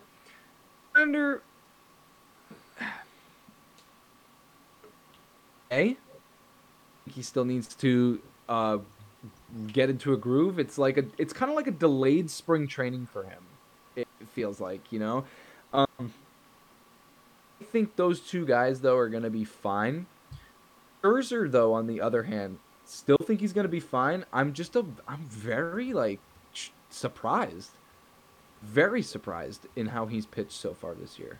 There's been some Definitely. games where it just doesn't look like it's Max Scherzer out there. Yeah, no, definitely. And, it's hard to think, is this age? Is this the Max Scherzer aggression? Because, his velocity's been down, his spin rate's been down. You can point to all these things, but I do think he'll be fine. I don't think he's going to be the Max Scherzer you paid him to be, but I still think he's going to be a very solid pitcher. I think he just needs to get into an actual routine. I feel like he's been so like mismatched throughout this entire season so far. He hasn't been able to settle down and settle into his rotation spot. And it's weird because he still has like his Max Scherzer like antics, like in the past how just like the whole like Mad Max thing, and it's just not the same. And it's like obviously like there's a lot of things you could point to, but it's just weird to see as a baseball fan of something you've seen work for so many years and then just it being different. Obviously like there's many different things you could like attribute to it, but to see like that him still have like the intensity and it just not be able to produce the prior results is just kind of wild to see. Definitely, definitely. Yeah, it is. That's It sad. is. To me, it's more sad than it is wild. A guy that was just, what was it? Oh my God, a 7 straight time All-Star, or seven time All-Star consecutively. In one of my favorite pitchers growing up, watching him. 5 ERA on this season. Yeah. Oh man, Yeah, but it is. I think you got to trust Mad Max. Yeah. Let me ask you, Nick. Where do you said finding his role in the rotation, right? Yeah. Where do you see his role? Is he the ace, or do we have this like dual ace dynamic with the Mets? Because last year I felt like DeGrom was the ace, because I mean Scherzer was the ace because DeGrom was out for a Yeah. while. And when DeGrom came back, kind of like had this dual effect again, but Scherzer had pitched like a majority of the year that I was like, Scherzer is the Mets guy. So who do you see as the ace for the Mets? Right now, I think it's going to be Justin Verlander. I have a little more faith in Justin Verlander because, this might be unorthodox, but because he's now 2 years removed from Tommy John, I have a little more faith in him. I think that I'm not saying he's going to pitch for years on end, but he didn't pitch in 21. He barely pitched in 20, I think. And came back last year, won the Cy Young. I think if you treat him right and you allow him to settle in and give him a good resting regimen, I think he is the ace, and it's not really a question. I think Yeah. Max Scherzer is going to be good. I don't think Max Scherzer is going to be the Mad Max that the Mets signed him to be, but I still think he's going to be solid. But Justin Verlander is going to be your guy. Yeah, I completely agree. Sure, I mean Verlander's coming off a Cy Young, and Scherzer, what we saw in the playoffs last year and what we've seen this year, it's sad to say, like he's not an ace anymore until he Right. proved that he pitched like one, and that's Exactly. and then Exactly. I picked Scherzer to win Cy Young. I'll admit I did, but that was a pretty bad pick. I think he'll pick it up. I do so as well. I was just gonna something to add to your point about like the 2 years from Tommy John. I don't know how it is in baseball, but I know in football there's like a lot of research done that like 2 years out, like the year after people come back from tearing their ACL, they're like kind of like because it still bothers them a little bit. They may not have like the same production, maybe something mentally, but the second year is really when they like take off and they're a lot different. So I don't know how much of that can be transferred into baseball, but I know that's like a big thing in football. It really depends. Yeah. That motion that you make with your arm is, I would say, a lot more repetitive than motions that you're making your ACL. Okay. honestly. I get what you mean. Because Yeah. also you have external force that you are holding, or not a force, an object you're holding that you need to create power behind it. Like you need to use that. You need to use your entire body, at least your with your knees. You're not trying to. Trying to say here. You're just trying to pinpoint the repetitiveness Mm. of that motion. All about the wear and tear, because for pitchers that's what you do. You just wear and tear that arm. You mold it. So I don't know. That's a good one, Alonzo. Yeah, I thought I had something going, and then you're making me because think I about I it. feel like it could go like both ways, where it's like, because I feel like Tommy John is like to the ACL, like baseball, football, not necessarily a 1-to-1, but the closest that can be. So I'm curious if there Maybe is Achilles. Achilles. Okay. Maybe Achilles, Okay. because I think over the years with the ACL, I think rehab for ACL has definitely gotten like enhanced. There's I some feel like weird we stuff. see guys coming back a lot faster from ACL injuries. Have you It seen? doesn't seem like a full season injury used to be automatically every single time, as it, Tommy John is still like months. No. Some people, it's not. Harper is just a, that was a complete exception. He is a No. Yeah. position player, and Bryce Harper's just Bryce Let's Harper. not forget Chris Aaron Hicks Sale did the same saying thing. that he's making us look.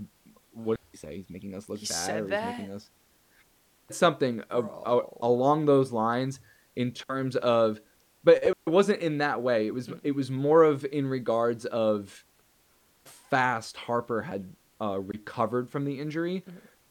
Time, it's like you're pitching, Mm. Yeah. hitting, a lot different kind of Right. stress. Was it Hicks on or that ligament. Didi? That was Didi, right? That the same thing happened I with. think Hicks I and think Didi both both? had Tommy Both John. did, yeah. I think Hicks came back a little bit quicker. Otani also came back hitting after Tommy John. Oh I yeah, forgot he that's got true. Tommy That's John. true. I Yeah. completely forgot about that. Glaber, when he was in the minors with the Yankees, Yeah. got Tommy John. No. Yankees had 3 guys with Tommy John that were not pitchers. That's crazy. But going back to your question, I suppose, I think Tommy John is one of the most like case to case injuries you can have. It all depends on the person. Like you look at Justin Verlander, he came back, won the Cy Young.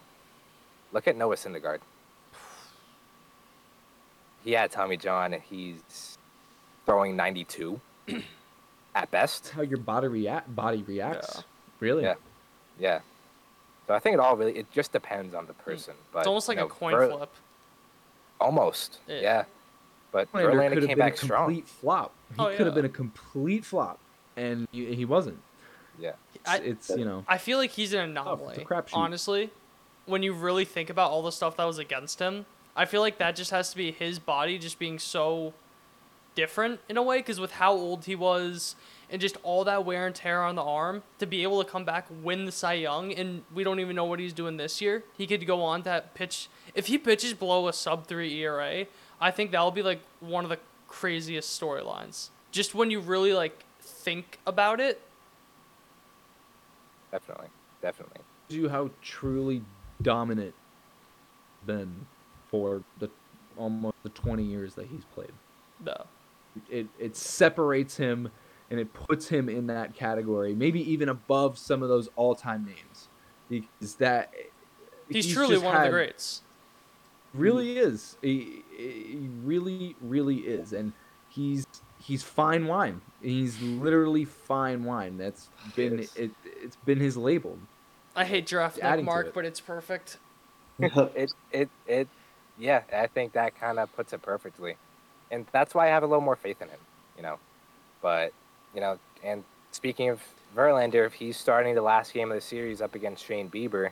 So that should be a pretty good pitching matchup on Sunday Night Baseball.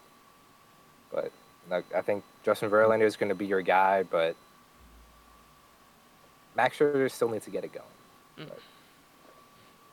Verlander is going to be... Rough start. That suspension was like, Yeah, That was. really put a wrench into things.